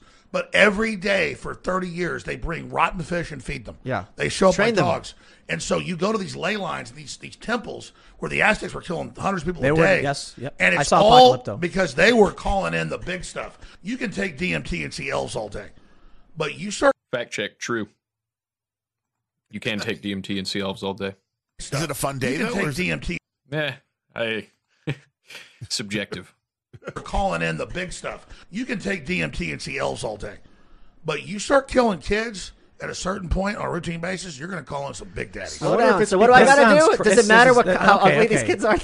Listen, hold on. Knock, knock. Knock, knock. Who's there? Noah. Noah who? Noah's having more fun than us.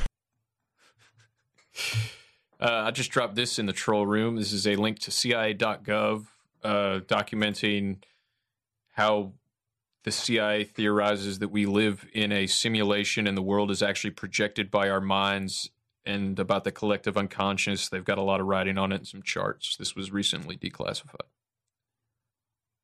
Some graphics about how the mind projects the universe, and the universe is a projection created by the mind.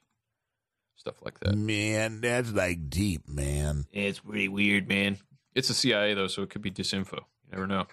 No kidding. Don't trust any three-letter agency. It's real. Do you really believe this stuff is real? I'm not involved in it. The globalists are obsessed with it, Tim. It's all the black magic books. As you kill a kid, the demons come give you knowledge. It's indisputable that it's real. So, just back to Terrence McKenna real quick, just because I thought it would be fun to correlate, like, Alex Jones is saying this, it's crazy, but then, like, you have the godfather of the psychedelic movement saying basically the same thing, but presenting it as, this is cool and fun. If all you've got is awake and asleep, you can't go far with that. But if you've got awake, asleep, and DMT as points, you can build a much more dimensionally rich model of consciousness. I think that it has to do with your own intelligence. Truly stupid people aren't interested in psychedelics because they can't figure out what the point of it is. It feeds off intelligence. It's a consciousness expanding drug. If you don't have any consciousness, it can't expand it. And I've met people who say, yeah, well, all this stuff and big bugs talk to you and say strange stuff. Big bugs talk to you, like the 100-foot tall praying mantis that Alex was talking about. Funny how that one works. Of course they do. Why wouldn't they talk to you? Yeah. Have you ever had bugs talk to you? No. I mean, when I squish them, they sound pissed, but that's just for a brief moment. Have you personally had any experience with interdimensional beings? Well, because it's all taboo and people... Well, let me tell you, I have. I 100% Tell us about it. Doing DMT. I've 100% communicated with something. So what is that, man? What's going on? I could tell you about my personal experiences all day, but for legal reasons and the sake of time, I probably won't. But what I am wondering is, why is everybody experiencing the same things if it's just a chemical reaction? Darren, I'm going to mail you some DMT so we can do some research on this. I'm thinking it's the mind has some similarities, and I think there is some, pre-coding going on, whether people remember they've heard this kind of stuff before or not. I think there's a lot of, precog going on where it's like, oh, I'm supposed to see this. I'm supposed to, and I think there's a lot of people that maybe, there's folks that have dropped acid and stuff like that their friends are like, hey, this is going to be the best thing ever, man. You're going to see colors, and they drop the acid and like almost nothing happens, but they come out like, I don't want my buddies to be disappointed. I want to tell some good stories. And that's, I think that's a part of it too. But I mean, there is mind altering drugs, and I'm sure that people have reactions, and the mind is only, as much as people want to be like the mind is such a great, it's still, we're human. We're meat bags, as a comic strip blogger would say, and there are limitations. Skeptic. Always. You have to be skeptic. So when I am at Devil's Point, Tennessee, it's a perfect clear night sky, no light pollution, so you can see all the stars vividly. And I'm looking at 5 swirling giant lights in the sky. And then I'm looking around, and after a while, and see all the people that I'm with, like the 5 other people that are like just looking up in the sky in amazement. And then one person is like, do you guys see that? And then everybody's like freaking out and looking at it and pointing at the same thing and describing the same thing. But we all saw it before somebody said anything about it. What does that imply as to it not being actually there somehow? And what's even crazier is those lights in the sky were reflected perfectly on the clear water below. The reflection was in the water. Could just be it could be again, mind. You can convince people that they're seeing things they're not. But what if they all saw it before anyone vocally said anything? Which is what happened. How do you know? How do you know they did? How do you know this wasn't you were all under? Well, it could be all false memories, but this is how we all remember experiencing it. could all just be mass hypnosis? It's possible. I mean, I don't think there's any simple answer to all of them, but, you never know. Okay, last clip, and then we can talk about something that's a little less woo-woo, bring it back down to earth, if that's cool with you. Unless you want to keep talking about DMT, elves, and bugs. I could talk about this all day, man. He's like, elves, bugs, all sorts of crazy things. I don't know what's going on. There's people, they're shooting. Oh, my God, what's out? Ah! Oh, dude, they got me. They got me, man. Hey, man. Leprechauns. Leprechauns are totally real. Okay, Art Bell, the original Nick the Rat. You remember him? Yeah. Coast to coast, baby. AM radio. Yeah. It's kind of sounded like you were listening through tinfoil and a lot of drugs. Well, you were. That's you'd have people calling in like, "Yeah, I found Bigfoot. I got him in a cage in my backyard. I can't send any pictures though." Yeah, man. Yeah, that would ruin it. Uh-oh.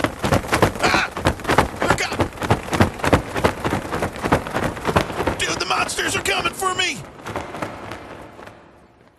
Was that you running? Yeah, that was a winged monster flying away, according to the BBC. That's their sound effects.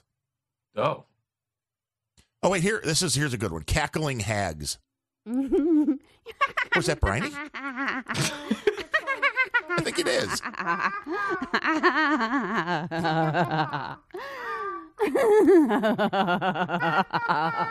Yeah, I think that was Jennifer Briny. Because I didn't know she was cunt. She was doing some work for the BBC sound effects lab.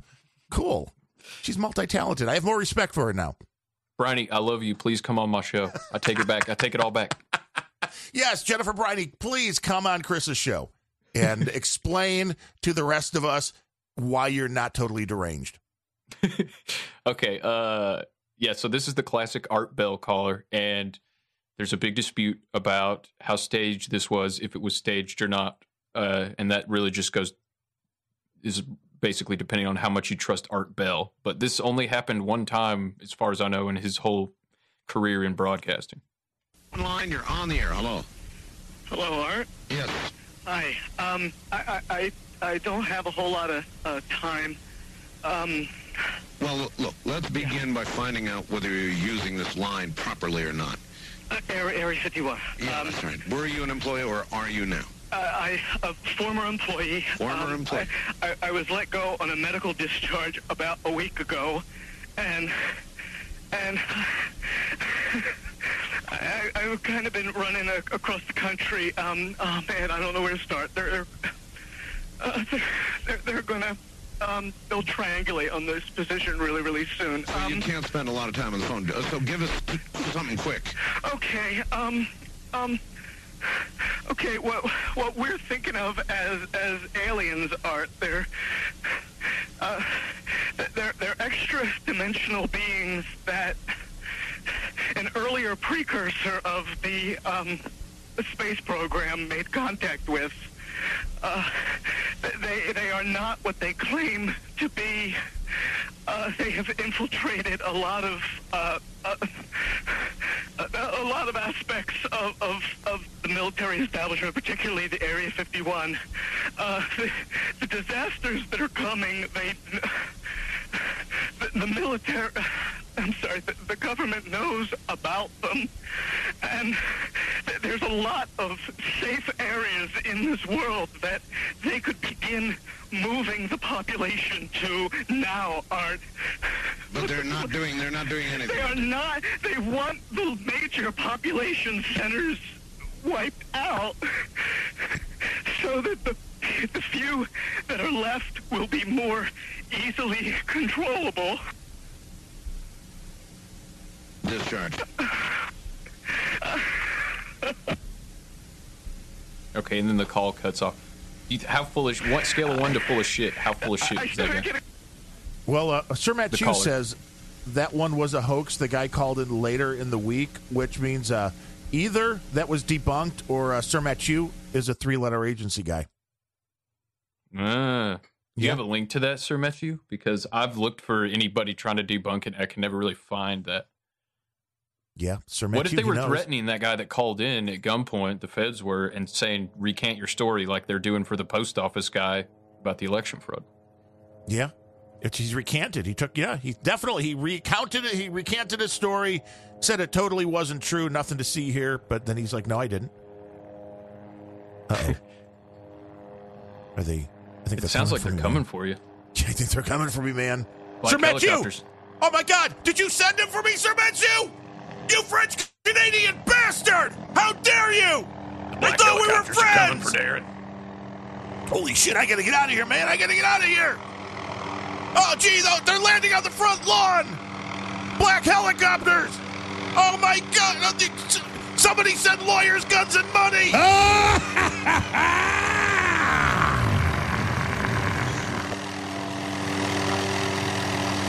Oh, wait, they I thought that was actually, while it was quiet, I thought there was something going on at your house. Then I was that's way too loud to be real. Theater of the mind, man. Theater of the mind. That's how Art Bell did it. Theater of the mind. That's how Nick the Rat does it. That's how Void Zero's doing it as the Dutch Nick the Rat. I love that he's keeping the Art Bell Nick the Rat thing going over in the with the Dutch Netherlands with the Dutch speaking folks. So I think that's beautiful. Hell yeah! All right, so the caller we're unclear on, but I guess you're assuming he's full of shit. Maybe he recanted later. I'll have to dig in deeper to that one. But then let me know what you think of Art Bell's reaction and how full of shit Art Bell is. It's that Nick the Rat music. Oh yeah, little Donna Summer, something like that.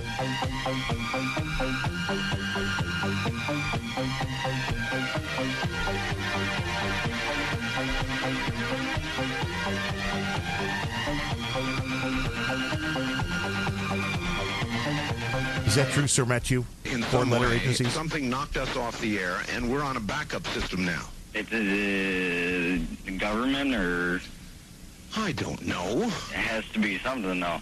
Well, did you hear? Now, you tell me because you were listening. That was awful strange. There was a really weird guy on the air when it went off? Yeah, real weirded out. Like going sort of sounding paranoid, schizophrenic? Like crying and everything. Yeah. And how far into the conversation was it when it went off? Just a couple, about 15, 20 seconds, I'd say. Oh, you guys you really missed the call then, and I've got a feeling somebody didn't want you to hear it. Yeah. Because it was really strange. All of a sudden, I'm hearing Mark Furman, and That's right. Well, the network, of course, went immediately to a backup tape while we tried to figure out what blew up here. Okay, is Art Bell full of shit? Probably. I mean, that's part of the theater. I think so. I mean, I think that the whole show, that was the kind of the concept behind it, was that it was skirting that line of, encouraging, much like a Hog Story does, with the having people call in with the crazy characters, crazy stories. That was the whole concept of the Art Bell thing. Although that's also the perfect cover if you're going to be telling the truth on some of this stuff to do that. There's a band that nobody knows who the members are. What's it called? Not the Replacements. Everybody knows who the Replacements are, but what's the name of the band? They're like an avant-garde. Troll Room will know. They're like an avant-garde band. They wear like the big eyes, that looks like the big eyeball, so nobody knows who's in the band. It's a completely anonymous. The Residents, yes. No, I don't know who they are. Beef Pranks, thank you. The Residents. Now, they're pretty well known, but they're avant-garde music. Penn from Penn and Teller knows who they are. He's worked with them. He knows who they are. And he said he was out somewhere and they were, he was walking behind these two guys that were talking to each other. And they were talking about the Residents. And the one guy was talking about, again, this whole concept. He was like, I really wish, I knew who these guys were. So Penn's like, I'm just following behind them. They're not paying any attention to him because they're walking in front of him. And he's like, I just very loudly said the 5 names of the guys in the band. And he's like, but nobody paid any attention to what he was saying. So they're just talking about this band, and he's just like, oh, well, that would be, Ryan Bemrose, Mark Van Dyke, just saying those names. And he just thought that was hilarious that this guy was going on and how he really was, like, his life would be complete if he knew who was in that band. And so the guy has the information, he just doesn't know it in his subconscious now. And I think that's kind of the Art Bell thing, right? That could be what's going on here, which is we're speaking the truth, but nobody's paying any attention, and that's the way they want it. Yeah, that's possible. But didn't Art Bell that's the only time I ever know of him claiming that his radio station got knocked off the air ever. Well, it's a good shtick. I mean, you can only do that very rarely. Yes, until you know then it was a shtick. So, I mean, you have to use these things sparingly, and if you do them correct, then you can get a lot of mileage out of them. Yeah. You want people Sir Matthew talking. sent the time where this same guy supposedly calls back into Art Bell and recants his story. I'll put that video in the show notes and check it out later. So that'll be in the show notes of the episode. All the comments are saying he was threatened to do that. Of course, because all that's the YouTube comments.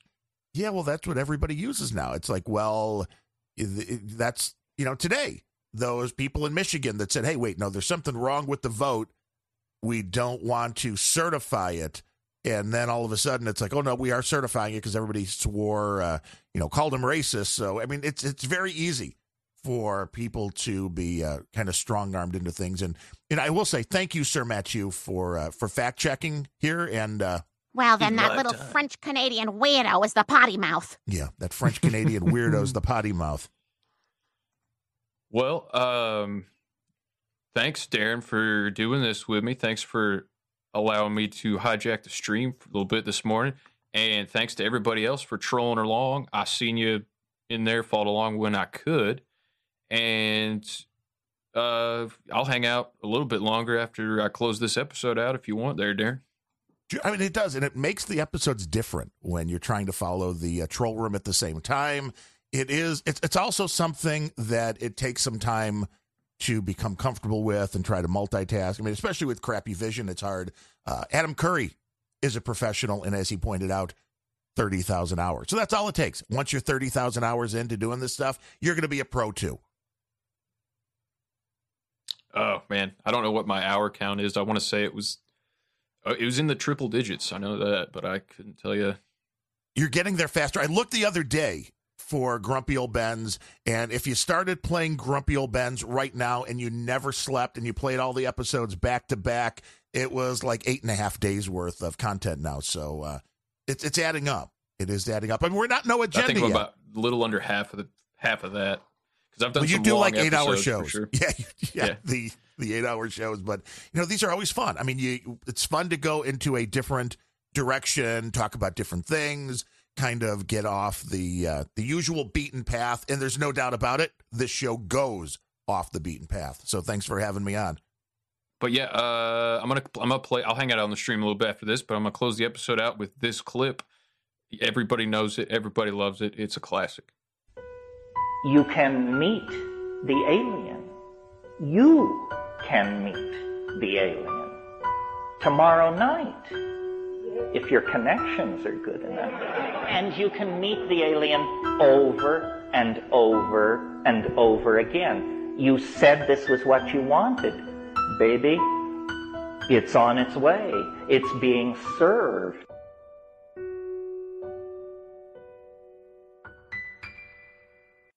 You take this shit and literally you are transported into another fucking dimension. I don't mean like you feel like you're in another dimension. I mean like you're in another dimension. Crazier than you could possibly imagine or describe. If you take DMT, you will communicate with something. And it's so beyond description that me talking about it is like trying to explain a kaleidoscope to a blind man. But something communicates with you when you do this stuff.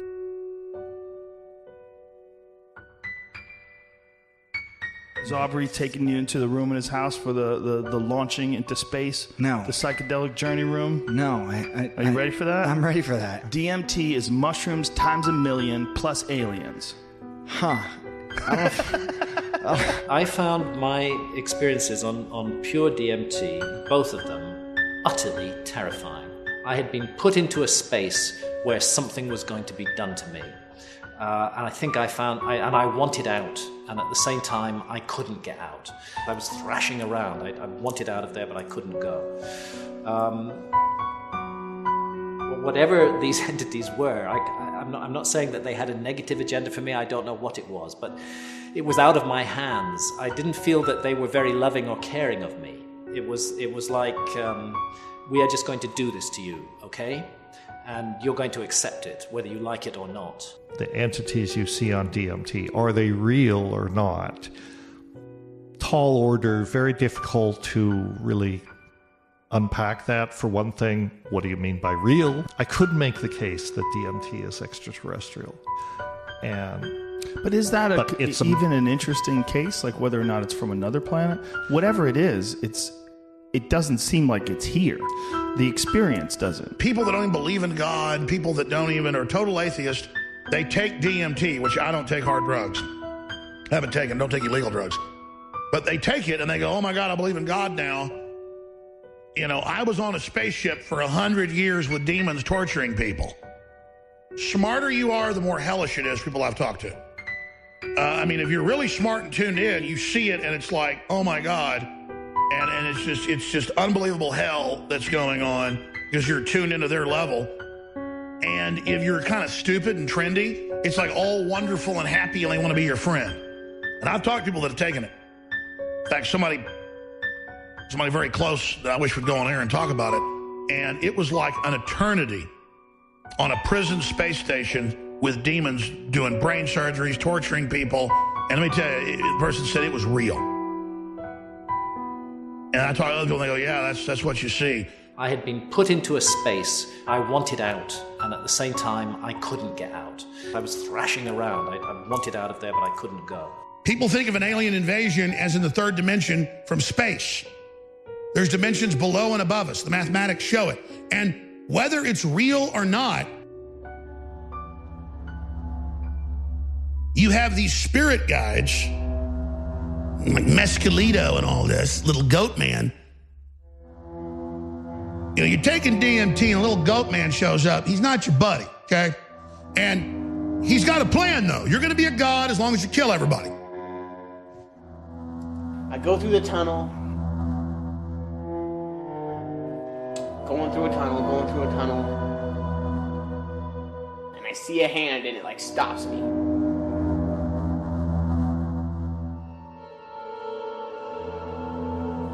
And I see the fingers mutating. It turns into like 3 fingers and then it starts backing out.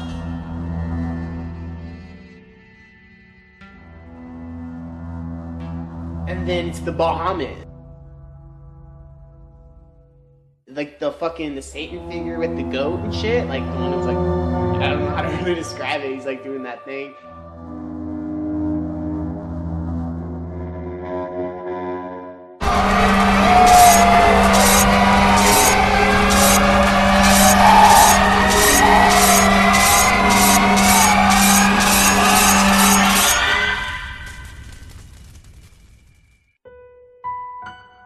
I wake up in the middle of the night and from a dream. And in this dream, I look over and to my left side, I see this demon head and this gnarly looking demon head, Nosferatu looking thing. And he was just looking away. And in my dream, he looks at me, stares at me dead in the eye and goes, I'm going to kill you on September 23rd. Oh, shit. Like super fucking specific, right? I go to the calendar of events, the itinerary, and that night is the night we're drinking ayahuasca for the first time because we're doing Wachuma afterwards. So September 23rd was the night we're doing ayahuasca. Joe takes DMT and talks about seeing space aliens and other dimensions. I don't take DMT. It's fine that you do. I'm a libertarian. Because if you're a good person and you take the DMT and go to the 5th dimension, 6th dimension, if you believe in that stuff, they act real friendly. But Mescalito gets mean later. He's a goat, by the way. It's Baphomet's who you meet. It happens to basically everybody. And then right to my left, I see this gnarly looking Gollum, Lord of the Rings looking fucking my precious Nosferatu demon guy. I see this demon, and it looks at me, and then it jumps towards me, and it starts biting my neck. This gnarly-looking demon is biting my neck, my vision. No, in that vision, it's eating through my neck, and I see what its aim is, and it's aiming to eat through my neck and eat that thing in my heart, the white light in my heart that I've been meditating about. Like, that's what it wants. And here's the thing, the ancients would always start using this stuff, and it would be love, and it would be science, it would open them up, but always 100 years later there'd be a black pyramid, they'd be chopping people's hearts out, or they'd be burning kids to Baal. They'd be burning kids where they'd have a big steel oven with the hands of the god. You take your baby up with a 500-degree thing and watch it fry. You'd fry a baby on a basically outdoor barbecue pit and then eat it. Watch the priest pull a leg off your baby and just So it goes through, eats through my neck, through my chest, and it grabs a hold of that piece of white light in my heart, snatches it. Like, I felt like I went dead, completely dead, and fear just shot through my entire body. And I was like, oh, fuck, I just gave this demon my consciousness. I just gave this demon my soul, and I let him have it. And it was a pure exercise of priest taking hallucinogens, then interfacing with entities that said, I will direct you. Every culture, Asians, Africans, Mesoamericans, every culture starts taking hallucinogens and then starts worshiping entities that demand blood.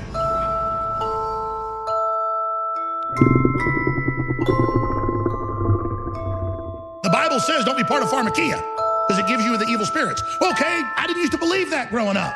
And then I learned the CIA is taking this to get interdimensional communications, spiritual life forms, entering them and then directing them. Whether you believe any of this or not, do you understand that's who runs things? Do not join with the devil. Do not join with Satan and all his pumps. Just heaven help us. It's so hardcore. People won't even believe it.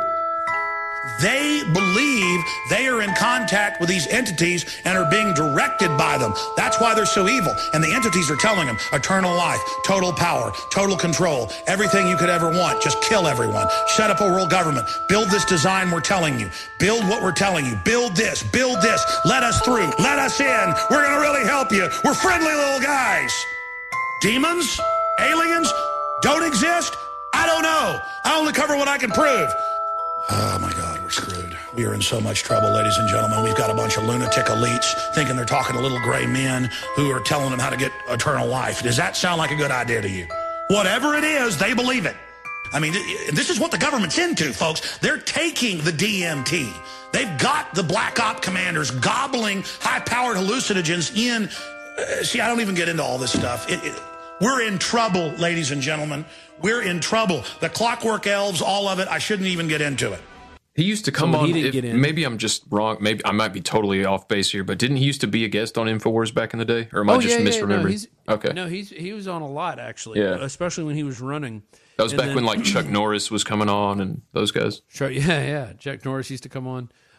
Dave Mustaine, Billy Corgan, a lot of celebrity types that are more conservative. I was surprised that Billy Corgan was such a conservative. I'm like, I didn't realize it. I had a 3-hour dinner with him one night. Very cool dude, very down to earth, and just very like, and this is around the time he started a wrestling network. He's like, you know what? I've always loved wrestling since I was a kid, and I had this opportunity, so I just jumped into it. And it's like, that's cool. Do what you like. Don't do what people want you to do. Right. Yeah.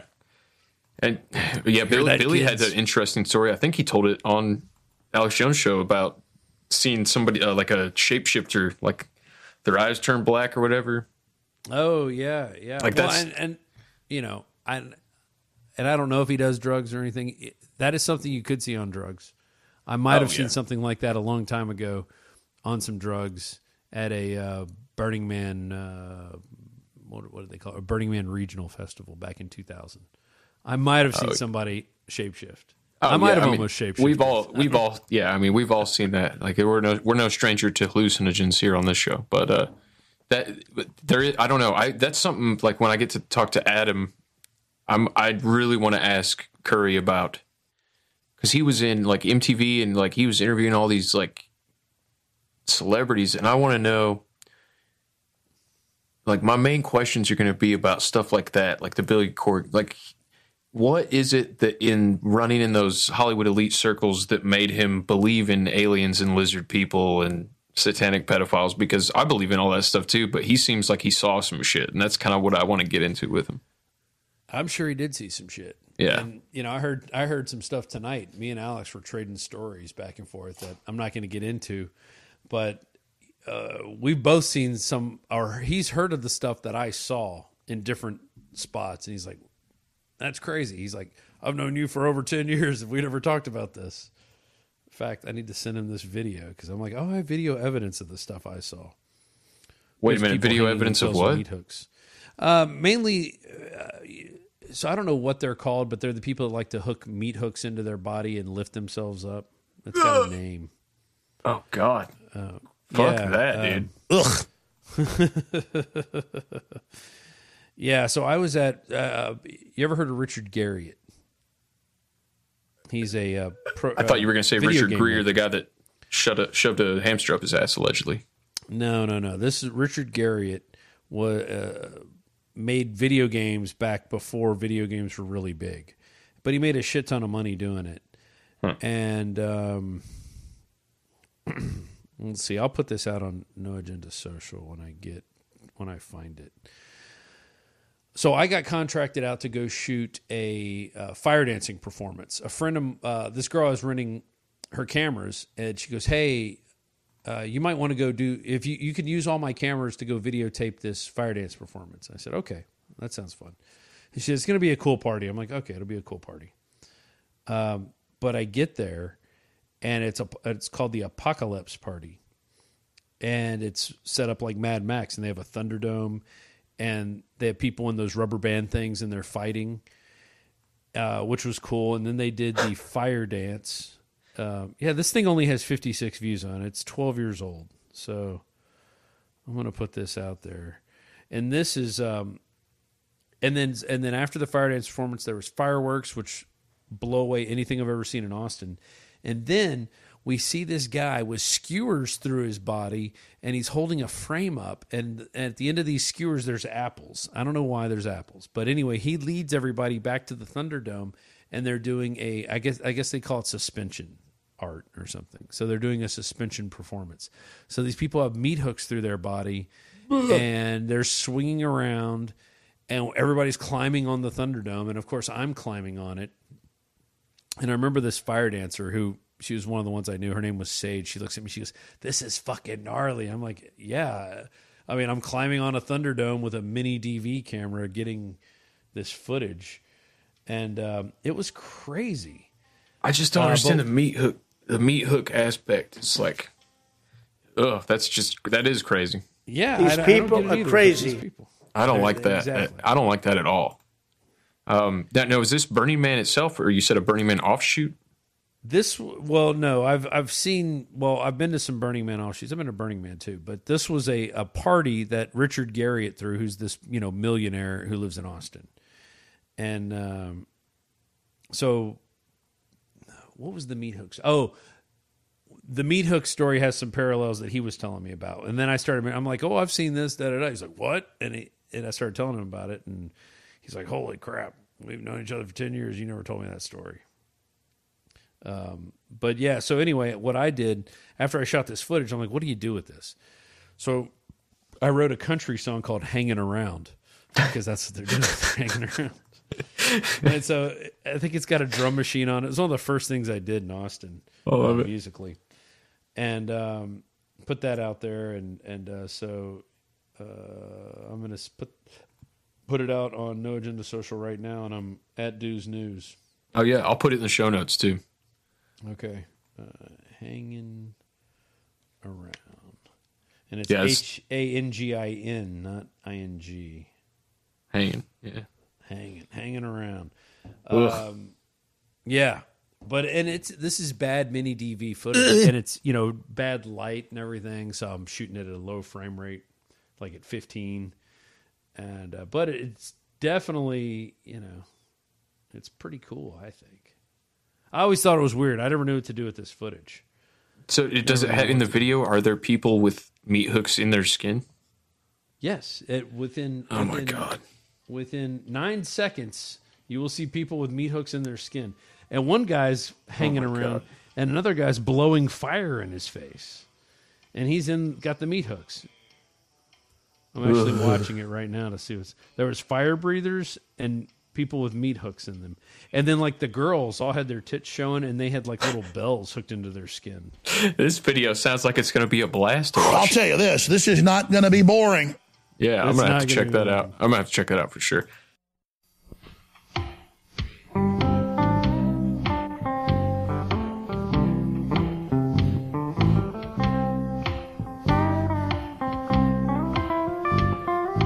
Open my eyes, I look around, crust in my hair, faces a frown, but I am hanging around. Well, I'm just a hanging around. I'm just a hanging around. I'm just a hanging around. Got nothing in my couch, and I'm making a sound, and I'm just a hanging around. I'm just a hanging around. I'm just a hanging around. Got sleeping in my couch. I've got 43 cents in my pocket, but I need 53. Got 54 channels on my TV, but my eyes don't see. Got fired from my job. Zombie felon in my sock. Yeah, ate so much, I'm constipated now. And I'm just a hanging around. I'm just a hanging around. I'm just a hanging around. Sitting in my car, not making a sound. I got the radio on and it's turned up too loud. And I'm just hanging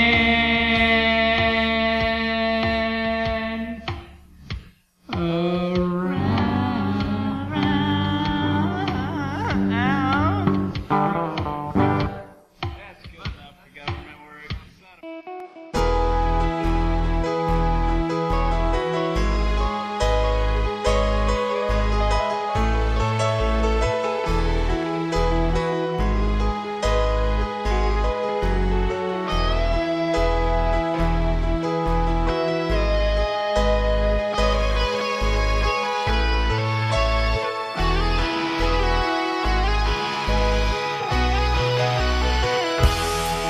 Done so many bad things. I made underage girls watch me whack off on the side of the road. Done so many bad things. I strung out Jodie Foster and I pimped her out to old men.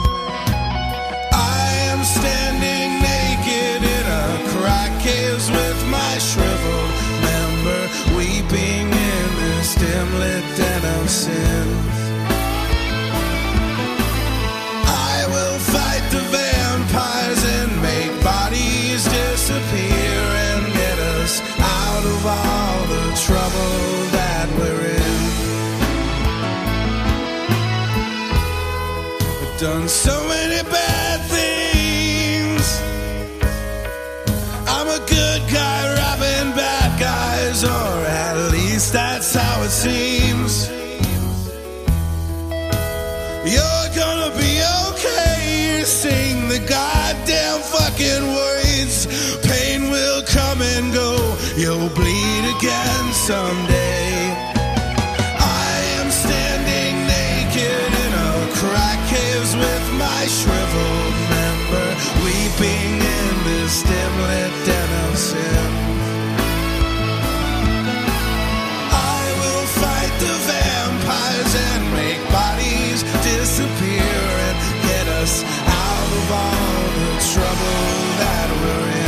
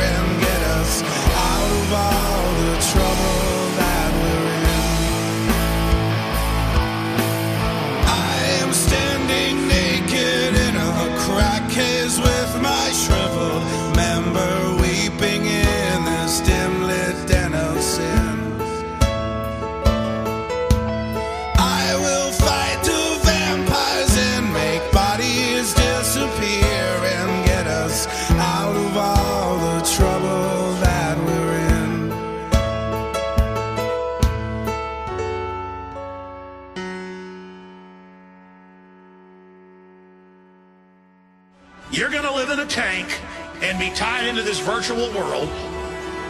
You'll be able to wire your head in and just get unlimited pleasure. It'll feel like 10 times the best orgasm for 3 days if you want straight. They're taking the DMT. Hitler took the DMT. Stalin took the DMT. Mao took the DMT. The DMT. Hitler took the DMT. Stalin took the DMT. Mao took the DMT. The DMT.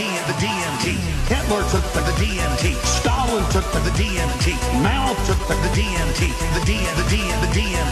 Hitler took the DMT. Stalin took the DMT. Mao took the DMT. The DMT. There's the owners of True Frequency Radio. They believe they're communicating with entities. They call them clockwork elves. I'm not going to get into what they're interfacing with. They believe they're in contact with off-world groups. Chris Geo, True Frequency Radio, he takes it. You see the elves, little green hats. We're in trouble, ladies and gentlemen. We're in trouble. The clockwork elves, all of it, I shouldn't even get into it.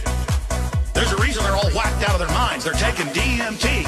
And the point is that their whole science is way ahead. We don't even know what they've got. They're in power because they're taking the DMT. Hitler took the DMT. Stalin took the DMT. Mao took the DMT. Chris Geo took the DMT. Hitler took the DMT. Stalin took the DMT. Mao took the DMT. Chris Geo took the DMT. You think they're all a bunch of old men? They're in power because they were into this stuff 70 years ago. The DMT. They were jacking DMT 70 years ago. They were injecting it. They're taking the DMT. Hitler took the DMT. Stalin took the DMT. Mao took the DMT. Chris Geo took the DMT. Hitler took the DMT. Stalin took the DMT. Mao took the DMT. True Frequency Radio took the DMT. I shouldn't even get into it. ABSNA 6 PACK.com.